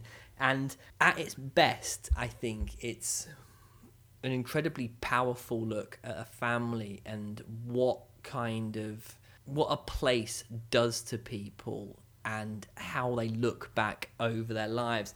And at its worst, I think it was slightly too ponderous, and I don't want to use the term self-indulgent, but I felt like the film was kind of going off on a tangent that I didn't really feel was connected to it as a whole. And as such, I did find my mind beginning to wander as it was going on. First Man was Damien Chazelle's follow-up to La La Land. And this one, I kind of knew that people were going to go absolutely crazy about this film before it even came out. And it kind of ticked all the boxes. It was being filmed on film, and it was about this kind of amazing chapter in human exploration and telling the story of Neil Armstrong. And it was certainly a cinematic experience that I was just blown away by. And it was my first real kind of testing of the Dolby Atmos sound system, and where it worked so well was when it was up in space and we could kind of see Armstrong doing his thing. And there's no doubt about it that the space sequences and the final landing on the moon were absolutely stunning. But everything on Earth was excruciatingly dull, I thought. Ryan Gosling seems to just kind of, his performance just kind of really seems to consist of just kind of staring quite blankly into the middle distance to kind of convey Armstrong's inner angst and hurt. And it didn't really do a whole heap for me. I think for kind of the detractors of Ryan Gosling, this film will be manna from heaven. But I'm going to watch it again. I do want to see it again, but I felt that it was a good, solid film, but it was just suffering from the fact that the juxtaposition of this rather kind of dull melodrama on Earth between Armstrong and his wife was just simply eclipsed from the thing that we know is ultimately the most interesting part of Armstrong's life, i.e. going to the moon. I will watch it again, I think. It's definitely one I think I might be checking out on UHD, but yeah, I did cop a little bit of shit for not going crazy over it on Twitter, which I was kind of expecting, and perhaps I might be wrong. It might be one of those that in further viewings I grow to love a lot more. Certainly, I've just finished reading a book about the moon landing, and it certainly has spiked my interest from that department. Okay, so moving on, we're going to get onto the top 10 now. These could really be in any order apart from the top two. So it's pretty much just... there's going to be a random few chucked in. Some of them I've already talked about on the podcast, so I'm not going to dwell on those, so I'll probably put them at the top. But yeah, this is pretty much anything goes in terms of order up until the top 10. So without any further ado, these were my top 10 favourite films of 2018. And at number 10 is a film I've already done an episode on. That's I, Tonya. Still really like this film. I'm quite surprised with I, Tonya, in the fact that I really, really honestly thought that this film would be a lot more popular than it actually is. And I think that a lot of the criticisms I have read of it seem to stem from the fact that a lot of people think it's kind of quite derivative American rock soundtrack, and you can see the kind of the Scorsese kind of Goodfellas visual vibe going on. But I still thought it was a quite brilliant film, extremely funny, very disturbing at times, about deeply flawed people, and it manages to kind of create, I think, quite a moving story out of deeply dysfunctional individuals. I think there is an aspect to it though where I kind of feel bad for Nancy Kerrigan, who is the real victim of this film. I think she deserves a little bit more screen time than she actually gets, but overall I really, really loved I, Tonya. It was just kind of disturbing one minute, hilarious the next. The performance from Alison Janney I thought was absolutely superb, made all the more better because of you can go back and see all those clips on YouTube of Tonya Harding's actual mother, who seems to be as despicable in real life, really, as she is in the film. But yeah, number 10, I, Tonya. It is available on Amazon Prime to watch for free if you want. I can definitely recommend giving it a go. Now, number 9. And I would say this is going to be a bit of a tough sell. Hopefully you will heed my advice and watch this film. But next up is a micro-budget documentary I saw called Newtown Utopia, which was about the new town of Basildon near London that charts the story of this town from its inception as a kind of commuter utopia to its invariable fall. And this fascinating film is a poignant and moving portrayal of the people who experienced Basildon's rise and fall. Now, I've been to Basildon. It's between Southend and London, and it's the kind of place you can drive through and not in any way actually notice there's the odd block of flats and rows of similar looking local authority houses. And it's tempting to write off such a nondescript place as just another suburb of London. Yet Basildon represents a bold attempt at creating a new form of socially engineered town. Its buildings would bring communities together. The high rises would accommodate the finest, doctors, lawyers, whilst the rest of the population would live in purpose-built estates with central areas for parks and recreation. Now, Jim Broadbent provides a ironic audio presentation of Clement Attlee's planning minister Lewis Silkin, offering a contemporary view on how wonderful this project is going to be. The problem of rocketeering property prices in London all solved in an architectural wonderland. The slow dolly shots through the town in the present begin to paint a very different picture from what we are seeing. Not only is this the kind of place you want to drive through, it's hardly the place you want to stop either. The eerie-looking Brooklyn makes you wonder if Silkin ever looked at the plans himself, and indeed the narration gives a feeling of distant political class who have bought into an idea that has been sold to them by social scientists and snake oil salesmen. The ideal community that was envisaged quickly gives way to a new type of social behaviour. The wrong look in a pub could result in a kicking, and Basildon's residents, who are the main subject of the film, begin to tell their stories, and it's tragically apparent the town fast became a failed experiment. Yet there is hope, and as Basildon gains speed, a thriving and diverse art scene begins to flourish from the concrete landscape. Music, theatre and art begin to thrive, Depeche Mode being one of the town's most famous creations. And as the parks lose their funding and the public toilets are closed and Thatcher's Right to Buy scheme creates an inflated property market, the town soon begins to descend even further. The founding ideals of Basildon are subsequently sold off. The high-rises become homes of drug addicts, and the closing down of factories in the air means that people end up simply having to commute to London anyway to get there, even though the high-speed trains that were once promised were never delivered. The subjects interviewed are introduced by their first name. Jim, Wendy and co talk passionately about moving to Basildon away from the London slums of rat-infested houses to this wonder of having an indoor toilet in their new homes. Their betrayal by a successive government is shocking, yet there is hope in the film. The the town was conceived and built to produce a better kind of citizen. What this means is debatable, but it certainly appears that the subjects of Newtown Utopia discover the therapeutic and transformative power of art into their lives. This town could have driven them into the ground, but they're more resilient than that. And the film could have become a political diatribe, but actually becomes something far more hopeful and an essay on the human spirit. Even when our elected officials let us down so badly, it does seem there is a way through the darkness. Now, the film was funded largely through Kickstarter, and it seems to be the most fitting way of bringing the film into existence given its subject matter. And for its sadness, Newtown Utopia offers a reassuring lesson in the inherent decency, creativity, and the resilience of people in this community.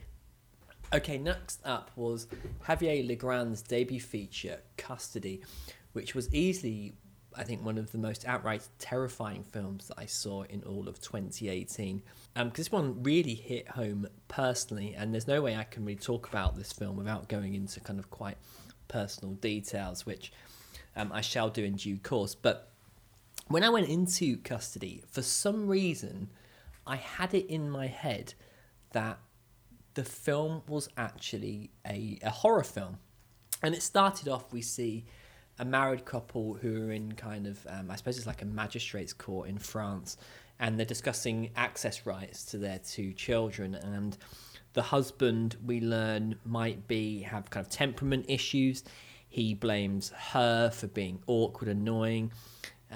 The wife tells the judge that he is unreasonable, he's been violent in the past, and the judge is trying to sit there and make sense of all of what is being said. Eventually, the judge decides to award custody rights to both parents. He will have visitation for the children at the weekends. And we go off, and you're kind of left with a sense that there are, from this encounter, that there's 2 sides to every story. And at this point in the film, it's kind of hard to see where the loyalties of the film are going to go. Now, the husband, Antoine, played by Denis Ménochet, I think is how you pronounce it, quickly begins to show himself that he really isn't in any way, shape or form fit to be anywhere near his children. He won't see, well, the daughter refuses to see him, and unfortunately it is the son who is left to go to his at the weekends. And we learn very quickly that this man is clearly deeply disturbed, emotionally damaged by the whole kind of divorce process. And I began to get quite anxious when I was watching the film, because I had it in my head, obviously, that this was a horror film. I was waiting for the moment for things to start to go crazy. And there was another thing that made me actually think something was going to happen, because there was a scene where you see that the daughter, I think she's like 17, 18 or something like that, is actually pregnant, and I was kind of thinking perhaps there was going to be some kind of Carrie-like awakening going on.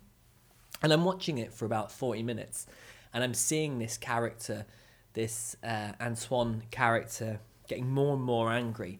And it began to dawn on me, this is sort of a reality for my girlfriend and I with her ex-husband. He fortunately lives nowhere near her anymore, but there was a phase about 2 or 3 years ago where we were having all kinds of problems with him. He would be turning up at the house. He actually stole my wallet once and ran off with it. Various other issues that we were having, certainly trying to use the kids as kind of an emotional weapon, and it was incredibly unsavoury, and it never ever kind of got to kind of physical violence or anything like that, but it was incredibly unsettling, and it was this kind of just constant stress that we were under because of him. And this film captures that just absolute sense of trying to do the best thing in the worst situation. The mother, Miriam, played by Leah Drucker, her performance was absolutely captivating. I mean, it's so hard in these situations to do the right thing by the children, but when obviously, especially in the case of custody and in the case of my circumstances, these people shouldn't be allowed anywhere near their children. They don't know what's best for them. They are just doing horrendous damage to the children, And Custody absolutely nailed that. And I was watching the film, and again, I come back to this. I was waiting for this to turn into a horror film. I was waiting for it to go crazy. And then it dawned on me it wasn't a horror film. I was actually right. But I had exactly the same fear and tension that you would get were it a horror film. And it even had the kind of the same builds, the same beats, this idea that the film was building towards something utterly horrific. And I think the final 15 minutes of this film were the most stressful I think I had. It was so unpleasant to watch. And it was making me ask questions, like what if such a thing had happened? And it's vaguely, it's not even a kind of vaguely humorous, but one night, my girlfriend's kind of she kind of built her own house, and half of it's actually, like one side of it's actually glass. And one night about 3:00 in the morning, we heard this crashing basically. And I kind of got out and started to walk down the corridor towards the window, and it was incredibly foggy outside. And I couldn't actually see what was going on other than the fact that there was this almighty banging against the window. And then that moved to upstairs. And I actually thought in the moment that her ex-husband had come round to the house and something utterly terrible was going to happen. And I had exactly the same fear for Miriam and her son, Joel, in this film that I experienced then. Now, luckily, what the perpetrator was, when we finally worked out what was going on, was a goat had seen its own reflection in the side of my girlfriend's house and was actually trying to fight itself by headbutting the window.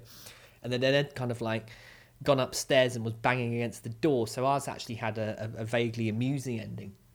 However, in this case, Custody is an absolute emotionally wrecking film. I don't know that I could ever watch it again.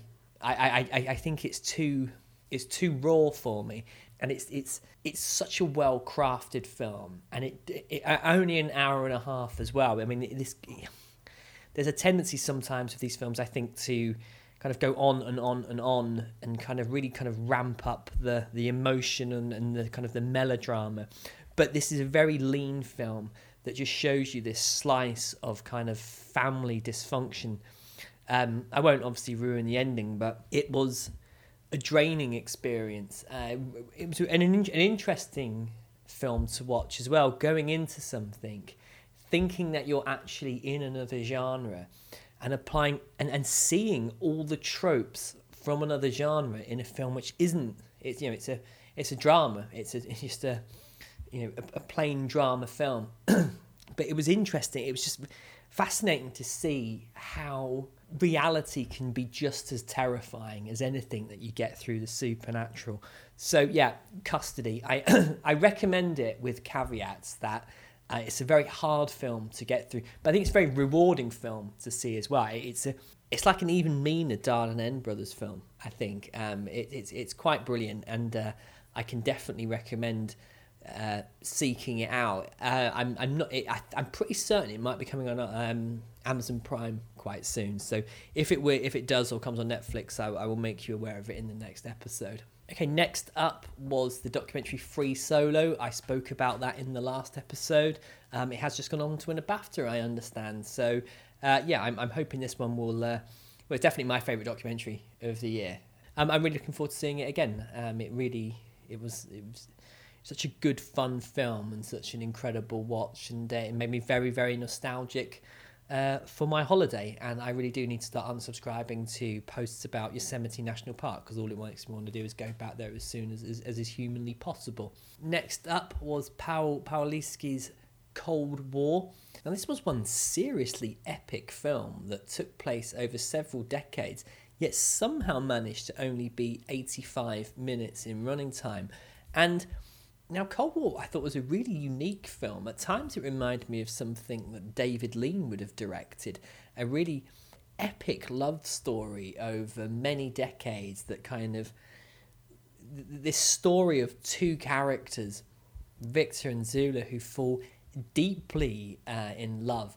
And it's a very dysfunctional kind of romance. That it feels more like kind of this something even beyond infatuation, but they just cannot quite seem to find, I suppose, an equilibrium in their lives that means they can live happily together. And this is all taking part obviously during the kind of the Cold War, and we kind of flick from various locations, from Paris to, I think it's Croatia they're in at one stage, and then we go via a kind of a gulag, and then various other kind of tragedies befall them. And I was absolutely transfixed by this film.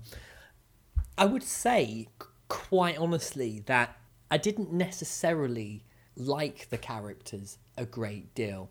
I just felt there was something completely captivating about watching their lives unfold. It's an annoying film to watch because the kind of the social political circumstances that they find themselves under make their relationship so hard, and the fact that they are so cruel to each other a lot of the time, you just want to kind of bang their heads together and kind of tell them to sort it out. But it is a beautiful film. Some of the scenes are so well choreographed. It's a stunning work.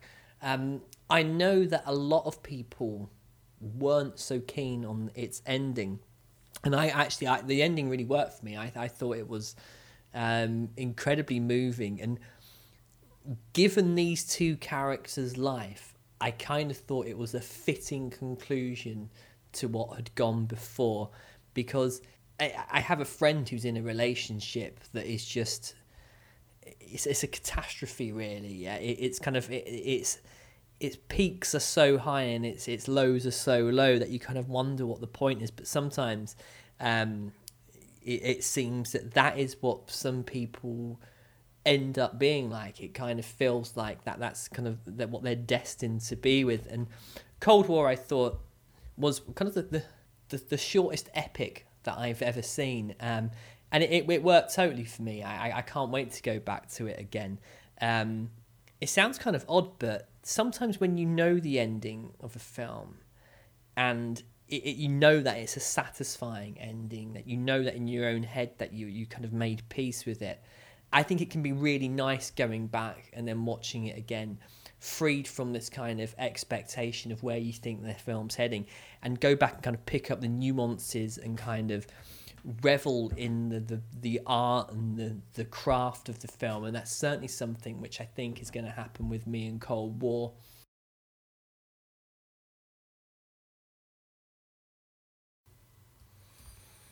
Okay, so next up was Sweet Country, which was an Australian film directed by Warwick Thornton.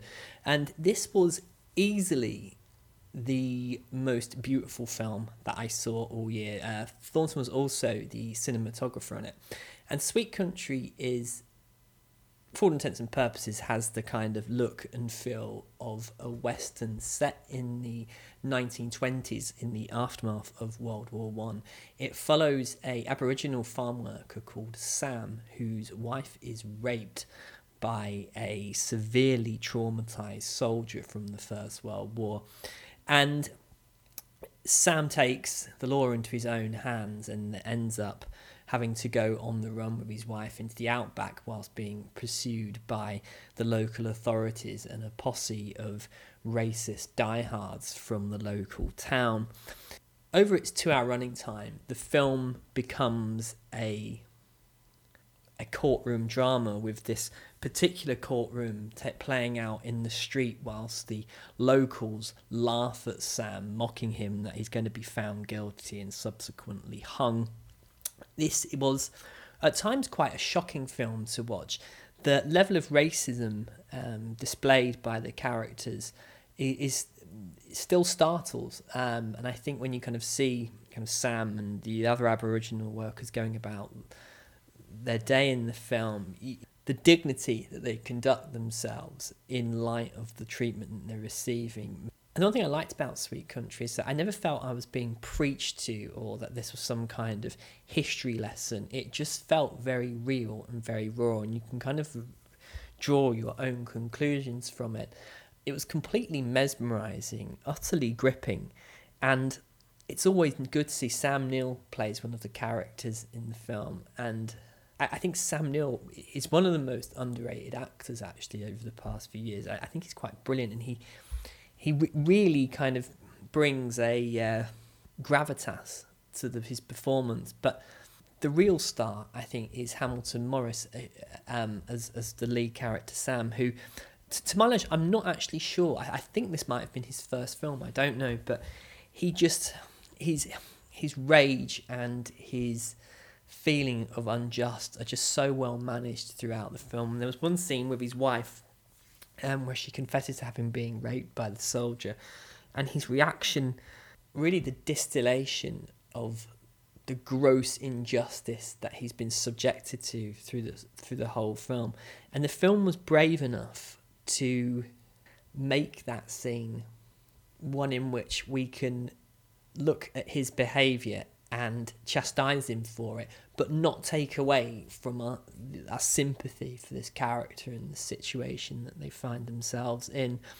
I won't ruin the end, but it really did linger long in the memory of this one. I was fairly shocked and saddened by it. But Sweet Country is currently playing on Sky at the moment in the UK. If you have that, you'll be able to find it there. Now, next up was the film which made me laugh the most this year, which was Ruben Östlund's follow-up to Force Majeure, which was a favourite film of mine when it came out in 2014. And this was The Square, which follows the trials and tribulations of Christian, who is a curator at a art museum in Stockholm.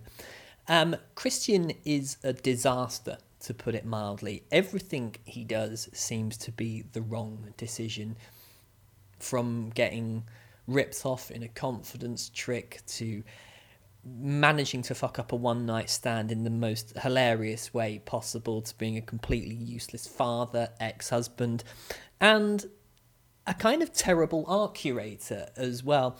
The film is painful to watch at times, with its levels of pretentiousness that some of the characters spout, and working within this sphere.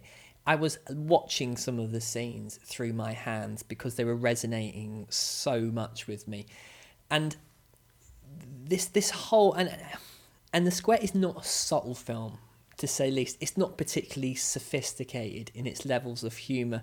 There is a moment when an artist played by Dominic West is giving like a kind of a Q&A session, and someone in the audience has Tourette's and starts interrupting him through no thought of the person's own. But it's such an obvious kind of gag, and it's so crude. It borders on something you would see from kind of the Farrelly brothers or something like that. But I still found it to be utterly hilarious. I found the kind of the trashiness of it, the obvious of it, to be just brilliant. And I really did laugh throughout The Square. It was just stupid fun. And it culminates in one of possibly the most uncomfortable scenes I've seen in a film in years, where Christian organises a performance artist who pretends to be an ape to kind of give this this I suppose installation style performance at a huge dinner, and it's borderline unwatchable, and this scene just goes on and on and on, getting more and more uncomfortable. And I was begging for Östlund to cut and move us out, and he doesn't. He places you in the room with these people experiencing this absolute horror show that's being performed. And the performance as well by Terry Nutry, who he does a lot of the capture work for things like Rise of the Planet of the Apes and Kong Skull Island. And this was just incredible, the physique on the man and the dedication to his role. I know it sounds ridiculous. Anna Hathaway won an Oscar for basically crying for 3 minutes while she sung. And I really do think if she can get an Oscar for that, my God, he deserves one for this. But I know a lot of people who weren't particularly happy with the direction that The Square goes in. And I for one, didn't bother me. I mean, it kind of revolves around a controversial viral video that gets made about one of the up-and-coming exhibitions that Christian's putting on, and a few people I think it went into slightly worthy territory, and it was kind of going down a direction which I don't think people really wanted it to. Again, it was the funniest thing that I saw all year. I really think Austin's got he's a true auteur, and I think we can kind of talk about certainly it's a companion piece. I've only seen this in Force Majeure, but there was this kind of through line of useless males in the modern world that I think it's an interesting voice that he's found. I haven't seen any of his other films, and I really do want to kind of go check them out to kind of see if this is kind of like a something that repeats in his work. But in the age of kind of, man up and toxic masculinity and all this kind of thing, I think there is a kind of confusion as to what the role of men is becoming in society. And I think it's in a state of flux, really, as to how we perceive men. And I certainly think that this film kind of captures the frustrations and the confusion as to how we place men in modern society. But overall, Square, just a fantastic experience, hilariously funny, gorgeously shot, and the performances were absolutely top notch throughout. So of course there was going to be... So moving on to my next choice, this was the film that possibly surprised me the most, I think. Certainly what my expectations were going into it. Now, this is the 4th time that A Star Is Born has been made in Hollywood, and each of the versions, for various reasons, are interesting. My particular favourite, I think, is the 1950s Judy Garland version, which I also think is one of the best produced Hollywood films of all time. There is, of course, the 70s Streisand and Chris Christopherson, A Star Is Born, which is an interesting time capsule. I think it's very much a product of its 1970s time. And then, of course, we come on to Bradley Cooper's new incarnation of the film. I suppose my eyebrows were raised when Lady Gaga was announced as being the lead character, Ali. I'm not a particular fan of her music. I never really have been. And she does annoy me a little bit in the fact that people refer to her as Gaga. I find that quite irritating, to be brutally honest with you.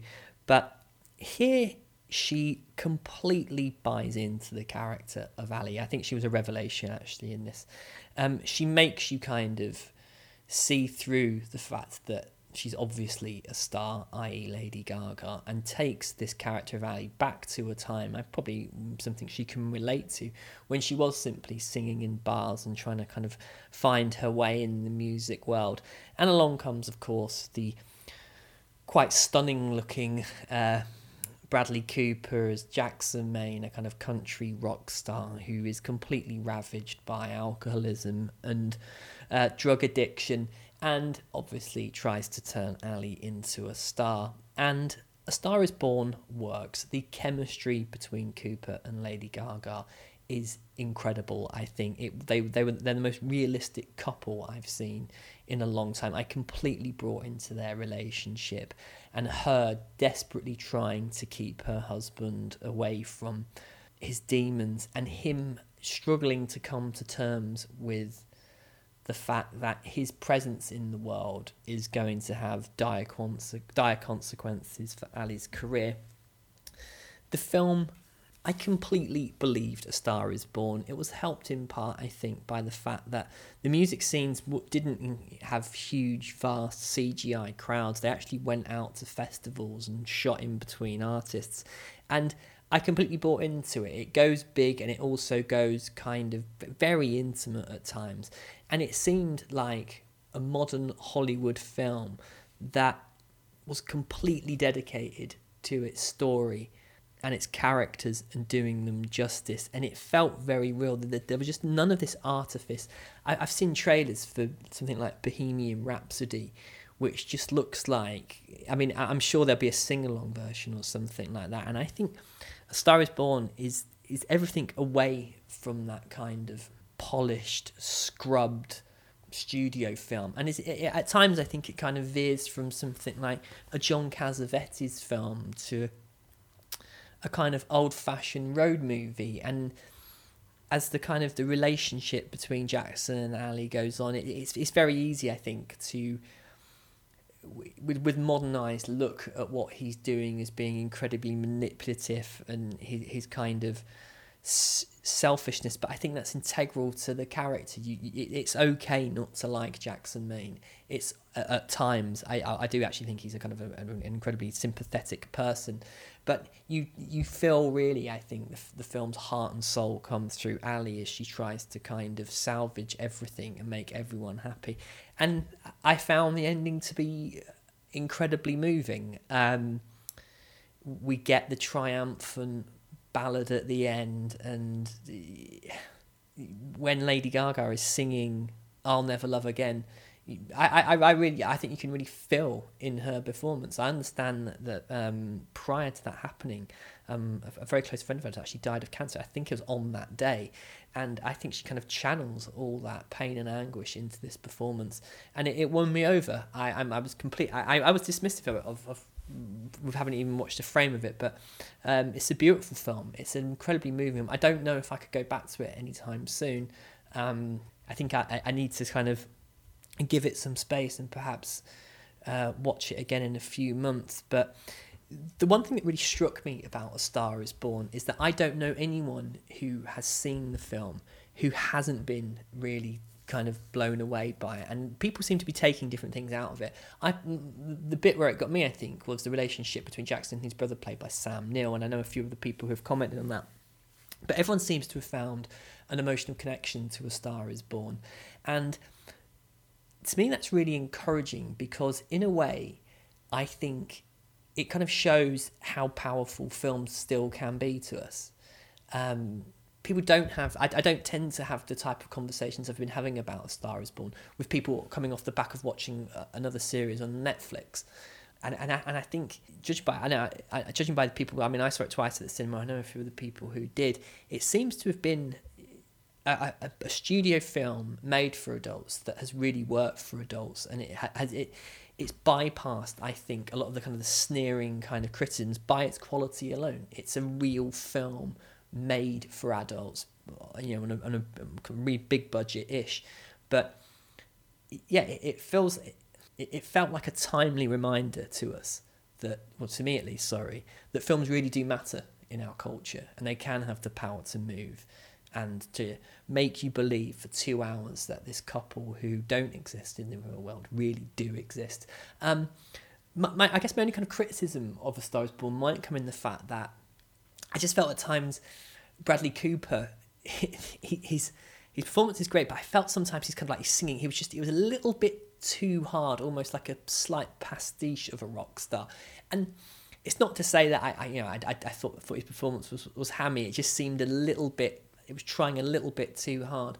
But what the film does have as well, which I think is crucial to it, it has a decent soundtrack. You can legitimately listen to the songs of it, and I think there's some good tracks in there. And I know they had kind of help with multiple writers. I think Willie Nelson was involved as well in some of it. And overall, it's perfect. Go and buy the Blu-ray, pick up the soundtrack, and it was a real, true film. I hope it wins at the Oscars. Actually, I think it deserves to, but we shall see. So next up was the film that was at number one for most of the year, and that was Paul Thomas Anderson's Phantom Thread. I've already done an episode on this, so you can find it. I think it was in January last year, actually. So go back, watched it again since. Still love this film. It's brilliant fun. Just, if this is going to be Daniel Day-Lewis's last ever performance, then he's bowing out with certainly my favourite Paul Thomas Anderson film in a long time. And one of his best performances. He should have walked away with an Oscar for this one as well, but never mind. Number 2, Phantom Thread, which brings me to my number 1. Now, I was waiting in 2018 for a film to come along and just kind of knock me for 6, and it kind of happened with A Star Is Born and Phantom Thread. But I wanted that film that kind of just made me kind of jaw hit the floor, and I don't want to use the term. I don't want to say I wanted to see a masterpiece, but I wanted to see a film that I knew was going to become one of my favourites. I wanted to kind of have that feeling, and there's no better experience when you're watching a film, and you just know that it's going to be one of your favourites. You know you're going to go back to it. You know that it means something to you. And I had that experience, and I'm ashamed to say I got sent through the disc from Cinema Paradiso, which is the excellent online video rental company after the kind of Love Film was swallowed up by Amazon. And I sat there and I had the disc for Andre, and I'm going to butcher this pronunciation, I will do my best, Zinagest. I'm not sure how you pronounce it, but the film was Loveless, and you might know him. His last film was Leviathan, an equally brilliant film as well. But Loveless was the film that came along and just knocked me for six. On paper, Loveless kind of sounds like a fairly kind of standard thriller almost. A soon-to-be divorced couple, Zaina and Boris, have a son who neither of them want to care for. They don't really have any interest of him. Both Xenia has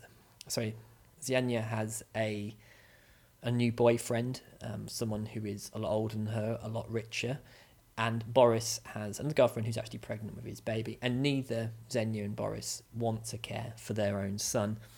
And they decide that they will send him off to boarding school, and then after that he can go to military school. And they kind of argue about who actually wanted him in the first place. He was a complete and utter mistake.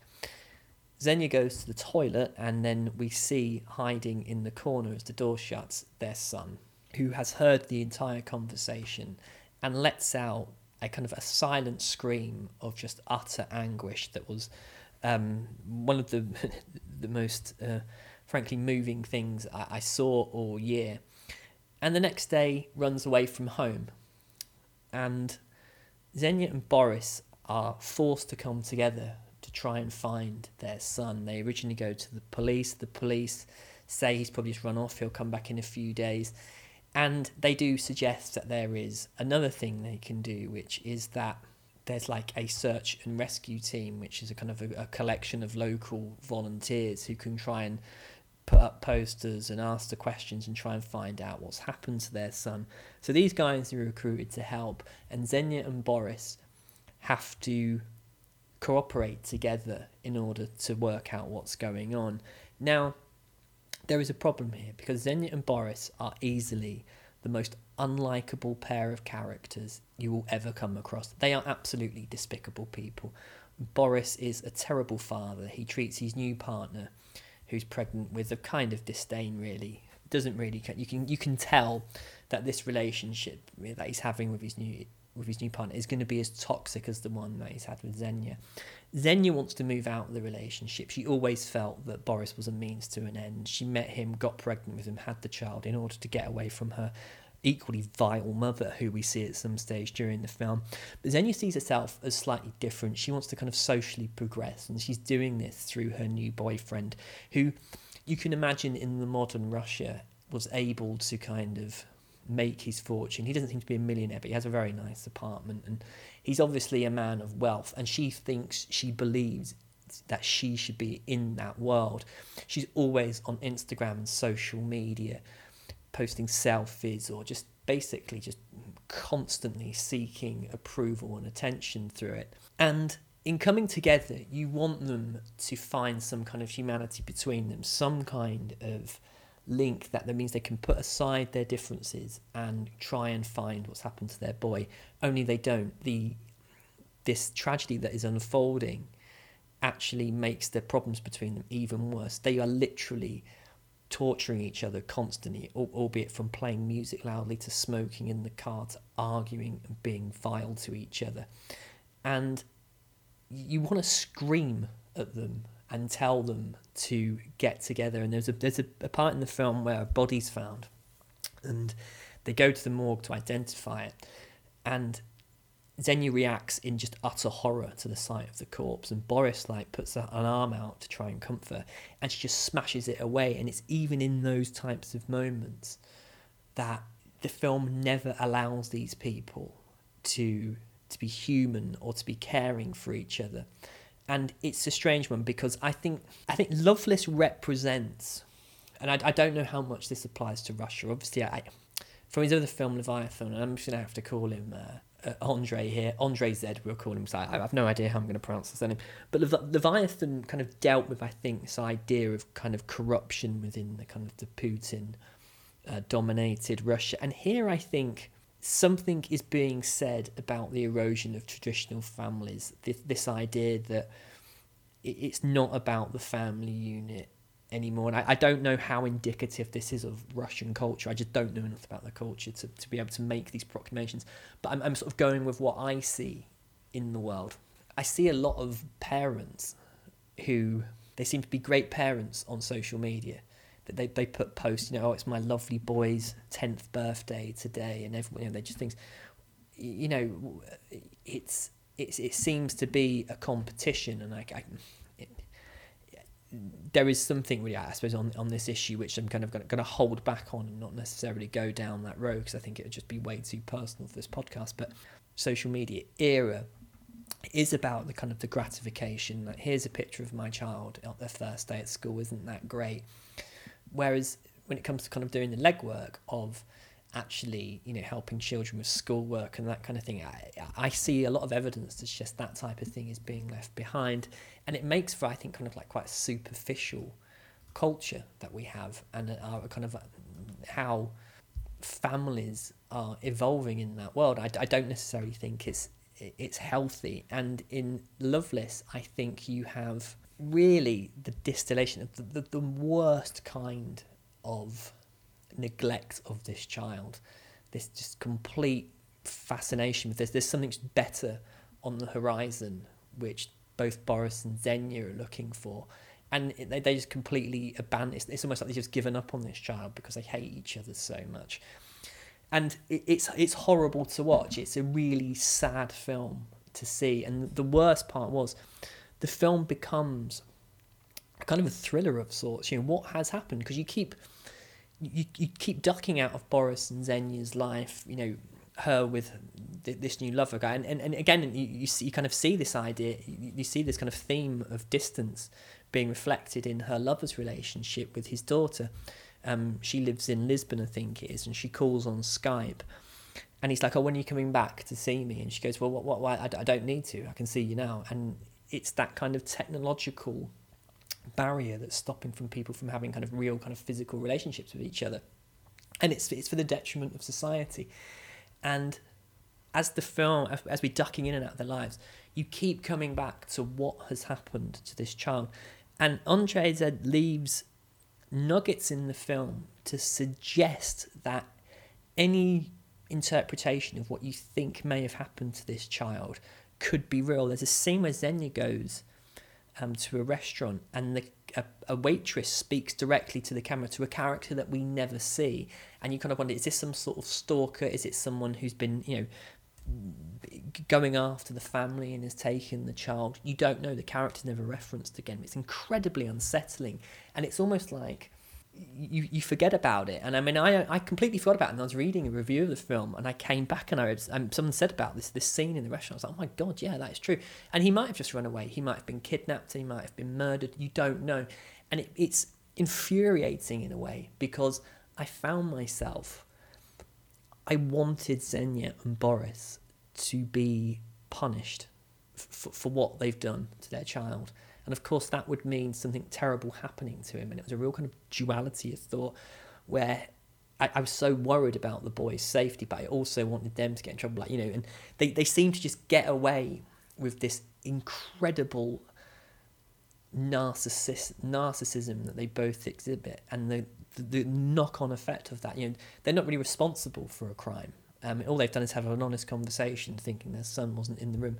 And it feels like there should be some higher punishment for them, which it doesn't come. And Loveless is a film as well, which always kind of reminds you of the world outside. You see this kind of almost, I hate, it's such an overused term at the moment, but I suppose I've got to say it. But there's a kind of an Orwellian sense that there's this kind of far off war going on. In this case, it's in the Ukraine, and you kind of keep seeing these news reports on the televisions about it. And there's a sense that I think, well, for me personally, how I kind of took this was, I felt like there was a world going to shit outside of the world that you're seeing in this film. And it's quite telling, actually, that his last film, Leviathan, that actually received backing from the Russian Ministry of Culture, surprisingly enough, for such a kind of critical film. And they weren't particularly happy with it when it came out for obvious reasons. And Loveless didn't receive any financial support from within Russia. It was all made with foreign money. And I feel like this is a really kind of no-holds-barred depiction of a Russia which we tend. I think we absorb that country through Vladimir Putin. I don't think we kind of ever really kind of get so personal as we do in these films, and it shows, I think, another Russia, one that is recognisable to ours. That is, there seems to be, I think, a kind of a real kind of commonality of kind of, I suppose, all the ideals of the world of the Cold War, which have now gone, and we now live in a modern kind of consumerist culture that's I think is eerily reminiscent in Russia as it is in the West. And I'm not necessarily, I think that the film could, I don't think it feels provincial in a way. I think there is kind of like it does feel wider. It has more resonance than just what you see depicted in it. Loveless takes you on a journey that is incredibly uncomfortable, and it's a traumatic film. I feel like you really get into the tragedy of this child's life, even though he's only in it for like a few minutes. His character and what that character represents resonates through it, and long after the film had finished, I thought it was easily, and Loveless makes for a very troubling, I think, journey into the modern world. And it's one which I personally think I know that this film is one of my favourite films that I've seen in a long time. I mean, I don't really necessarily, I tend not to try and sort of say, oh, this film's a masterpiece, it's amazing, you know, after one viewing, Dark Knight syndrome, I call it. But I've watched it a couple of times since, and each time I just find it loses none of its impact. I'm surprised I haven't seen it higher up on a lot of other people's lists. But yeah, it was my film of the year by far. A Stonewall 5 out of 5 possible classic film. I really do urge you to seek it out. I know you can pick it up. Tragically, I know you could pick it up in FOP, the now defunct store, but I think you can get it in HMV for like £6 or something like that. So you can get it for like that round that price point on Amazon. Of course, if you've got a Cinema Paradiso account, get it rented, because I think it would be well worth your time. So that's going to be it for my 2018 review. Sorry, it's taking a little bit longer to come out. There's been a few issues going on, so I didn't have time to kind of record it as soon as I wanted to. But again, I wanted to kind of give my list some time to kind of ferment, and there it is. So many thanks for listening. Let me know what your favourite films were as well, in case there's anything I've missed off, and you can give me some recommendations. Onwards with 2019. I've only seen one film in 2019 so far, and that was the Lego Movie 2, and it was fucking terrible. So hopefully that is not going to be an indicator of what's to come this year. So many thanks for listening again. I will be in contact soon, and if you want to find me, I'm on Twitter at 24framescast. You can find me on 24framescast.blogspot.com, and you can always email me at 24framescast@gmail.com. I will be back soon. Bye.